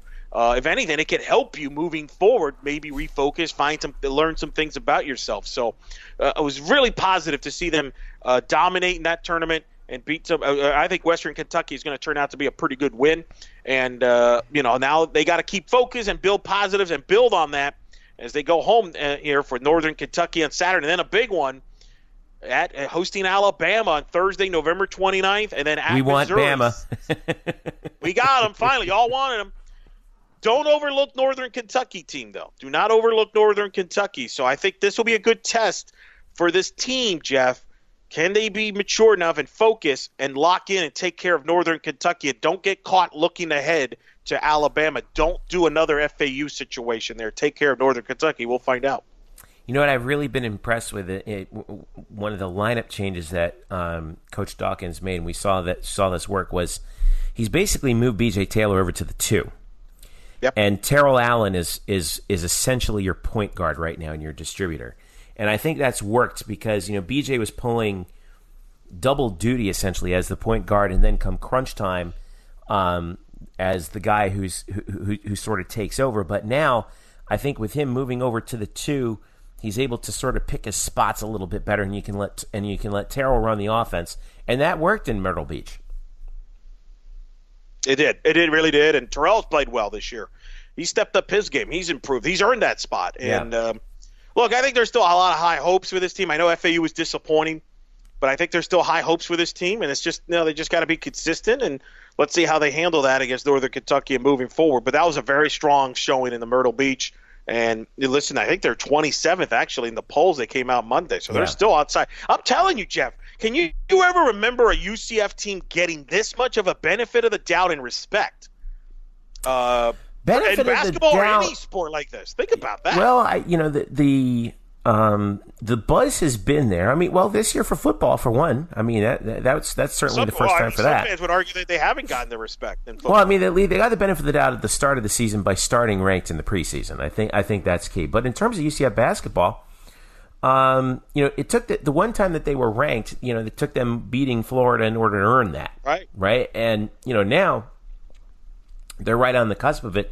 They could break into the top 25 with a win against Alabama, but like you said, they can't look past Northern Kentucky. No. Because they have that stretch against those 2 SEC teams, home for Alabama, and then at Mizzou to start the month of December. Yeah, we're going to learn a lot there. Yeah, we're going to learn a lot in that 2-game stretch. Then you have 3 non-conference games against non-power conference opponents before you start conference play on January 2nd. So it's going to be key for us to watch there. Mike Oresco said this. Mike Oresco, and this is where the American, I think, has helped this.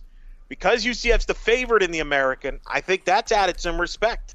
Because I think basketball, people look at the American as a multiple bid league, and UCF's the preseason favorite. I think that's helped. So credit, again, to the American for helping UCF basketball getting this respect. Because I don't know, Jeff, tell me if I'm wrong. If UCF basketball was still in Conference USA or the A-Sun, maybe they don't get this buzz. I think you're right. I think you're right about that. So we'll be keeping an eye on men's basketball as they wrap up. By the way, here's what we've got on Black and Gold Banneret as we wrap it up here on this incredibly long extended podcast. But hey, if you're driving around, driving down to visit the folks in Thanksgiving, I'm sure this Thanksgiving festival. Yeah, exactly. I'm sure that I'm hoping that we at least helped you get through this drive on Wednesday night. Derek Warden has his latest photo gallery up with some beautiful photos from the Rider and FAU game. Almost makes you forget that UCF lost that FAU game. We have Luke Saris telling us why he thinks UCF deserves to be ranked in the top 6. Eric, you feel free to disagree with that all you want, but I don't disagree with it. It's just not going to happen. It's not going to happen. Like if Ohio State beats Michigan, stop right there. We're not going to do. No. Just no. This podcast has gone long enough. No, I just don't want to disappoint people because I think let's not give them false hope and fool's gold. It's real simple. If Ohio State beats Michigan and beats Northwestern, they're going to be ahead of UCF in the rankings, whether you like it or not. If Ohio State loses to Michigan, UCF's going to be ahead of Ohio State, so it's kind of a moot point. Well, we've got that a little bit from the mothership. Alex Kirshner talking about how he thinks UCF should jump Ohio State in the CFP rankings. We have your update on the TV numbers as well, which was tremendous. And, of course, our recaps from College Game Day, including all the video clips that we had. And we're also going to take a look at some of the best signs this week as well. And I will have a look back at Lee Corso's headgear selection, some of the inside story of that for you as well here this week on Black and Gold Banneret. So where are you going for Thanksgiving, Eric? I'll be in town and home. I don't know yet exactly what we're doing. I'll just leave it as that. Eric Lopez. But I do want to say props to Brian Murph, who we gave the show off. He's taking a nice deserved break, worked his tail off, was at media availability Friday, was at game day Saturday, was at the football game. I don't even know. I don't even want to ask what time he left the press box. I just know he's usually the last one, so I'm guessing it was in the morning hours, if you will. And he put out some great content, and salute to him, a salute to Derek, salute to our staff, salute to you, Jeff. And I thought, for our coverage, and thank you to everybody. I had feedback from fans that came up to me and talked to me that Some of you agreed with me and not so much with Jeff, and some people are saying that made it clear that you agreed with Jeff and not so much with my opinion. That's cool. That's the beauty of this is we try to, and I always come into this philosophy. Bill Walton once said, "When everybody's thinking alike, no one's thinking." And I hope that what we try to do, and I hope people realize, is we try to give you different perspectives to make you think of different avenues instead of just trying to give you one point of view. We're trying to give you multiple point of views and cover UCF like nobody else does, and I think we successfully accomplished that with Game Day and the week a historical week. So a salute, of course, for Jeff, who did a phenomenal job with the site, and there are entire staff who contributed to this incredible monster week, and we'll continue here as we go down the stretch. Yeah. It's gone by so quickly. I can hardly believe that it even happened the way that it did, but and we're still pumping out content from. We'll have plenty coming up from the War on I-4 as well from Friday as well. And I also want to personally thank everybody who helped out with this. Murph, certainly, the hard work that he does is it's astounding. I mean, you guys just have no idea how hard that man works. He's an amazing writer he is, and everybody that straight down the line. Luke Saris, who's helped us out. Derek Warden, these photographs he's been taking this year has just been remarkable, absolutely remarkable, and we're so thankful and lucky to have him as part of the staff helping us out and making everything look so incredible. Jeremy Brenner has helped us out so much with all the work he's done, and we had Chris Carter back in the fold with a little pep talk for the UCF fans heading into the game on Friday, and I think they certainly heeded his advice on that as well. So yeah, it's just been, and I also wanted to thank Zach Goodall, who just had a spectacular breakdown too of Cincinnati's front, and what he said basically came true because those two defensive linemen for Cincinnati ended up leaving the game, and that's really helped out UCF because they were causing havoc in the early going. So that was spot on, and like I said, if you don't follow us at blackandgoldbanneret.com, make sure you do, because you're missing out at this point on some of the best UCF related content on the web right now. You can follow us at UCF_Banneret. Follow me individually at Jeff_Sharon. Follow Eric at Eric Lopez Elo, and I got a Twitter list on UCF_Banneret as well with all of us that you can follow for all the latest news related to UCF and some of the other things that we do as well. Don't forget also Facebook.com/Black and Gold Banneret. Eric, safe travels wherever you may be heading on Thanksgiving. Happy Thanksgiving, bud. I'll see you. We'll be talking again by Friday, I'm sure. Happy Thanksgiving to everybody. Night fans, enjoy it. If we don't talk before the football game, go run up that score on the Bulls, as they say. And be nice, and thankful to everybody there. And Jeff, you as well. Have a happy Thanksgiving, sir. Yeah, thank you so much. And, hey, everybody, if you're heading down to Tampa or wherever you may be traveling this Thanksgiving week, show up, show out, have fun, be nice. Everybody stay in your lane. And, like I said, just please drive home safely and be careful out there. It's the busiest travel weekend of the year, and we want to see you all make it through. Certainly make it through Friday if you're heading out to Tampa. It should be a fun week once again for all UCF sports. Indeed, I will be back at UCF volleyball on Wednesday and watching the game from home on Friday. But again, just enjoy yourselves. Please drive, fly, boat, whatever you decide to do safely. For all of us here on Black and Gold Banneret. And for Eric Lopez co-hosting with me today, I'm Jeff Sharon. Thank you so much for listening. This has been the Black and Gold Banneret podcast.